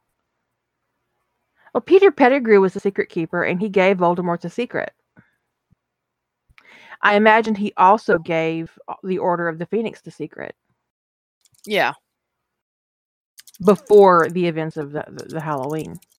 Because they would have had to have been able, and why they didn't assemble to their defense, because I'm sure that's why they were given the secret, so that they could go there if they were attacked. Yet they were attacked and only Hagrid showed up, the one who couldn't use his magic. Well, and Sirius. Dumbledore's patsy. So, but we could spend years bitching about the plot inconsistencies in Harry Potter. Yeah. But I think we've pretty much exhausted the topic. Just, if you're a reader, just be grateful and be kind and don't be an asshole. And asking for more is never going to be a compliment. It's just not. Using the word more or God fucking help you, MOAR, more, is not a compliment. Anyways, the key to expressing interest, the key to feedback in this context, as we said, is expressing appreciation and interest in what is already there before you express interest in what might come. But honestly, I don't mind seeing the words. I look forward to whatever you post next. Yeah, I don't either. And there are ways, like we talked about earlier, there are ways people have expressed an interest in sequels that didn't bother me in a bit. I found them flattering. I thought they were sweet. But anything that includes a laundry list of what people would like to see outside of the Gibbs Wepler thing, which is a rare exception, is just that particularly the laundry list of things people want to see is typically makes me super annoyed. So, but yeah. And for the record, I don't need to give AO3 a look-see. So, come on. I hope you guys have a fantastic weekend. And we'll probably do another one sometime during the weekend if Jilly's not busy and Lady Holder's not busy. We'll figure something out. Maybe we can do a trope drift if you guys are interested in that. And we shall catch you later. Say good night, Jilly. Good night.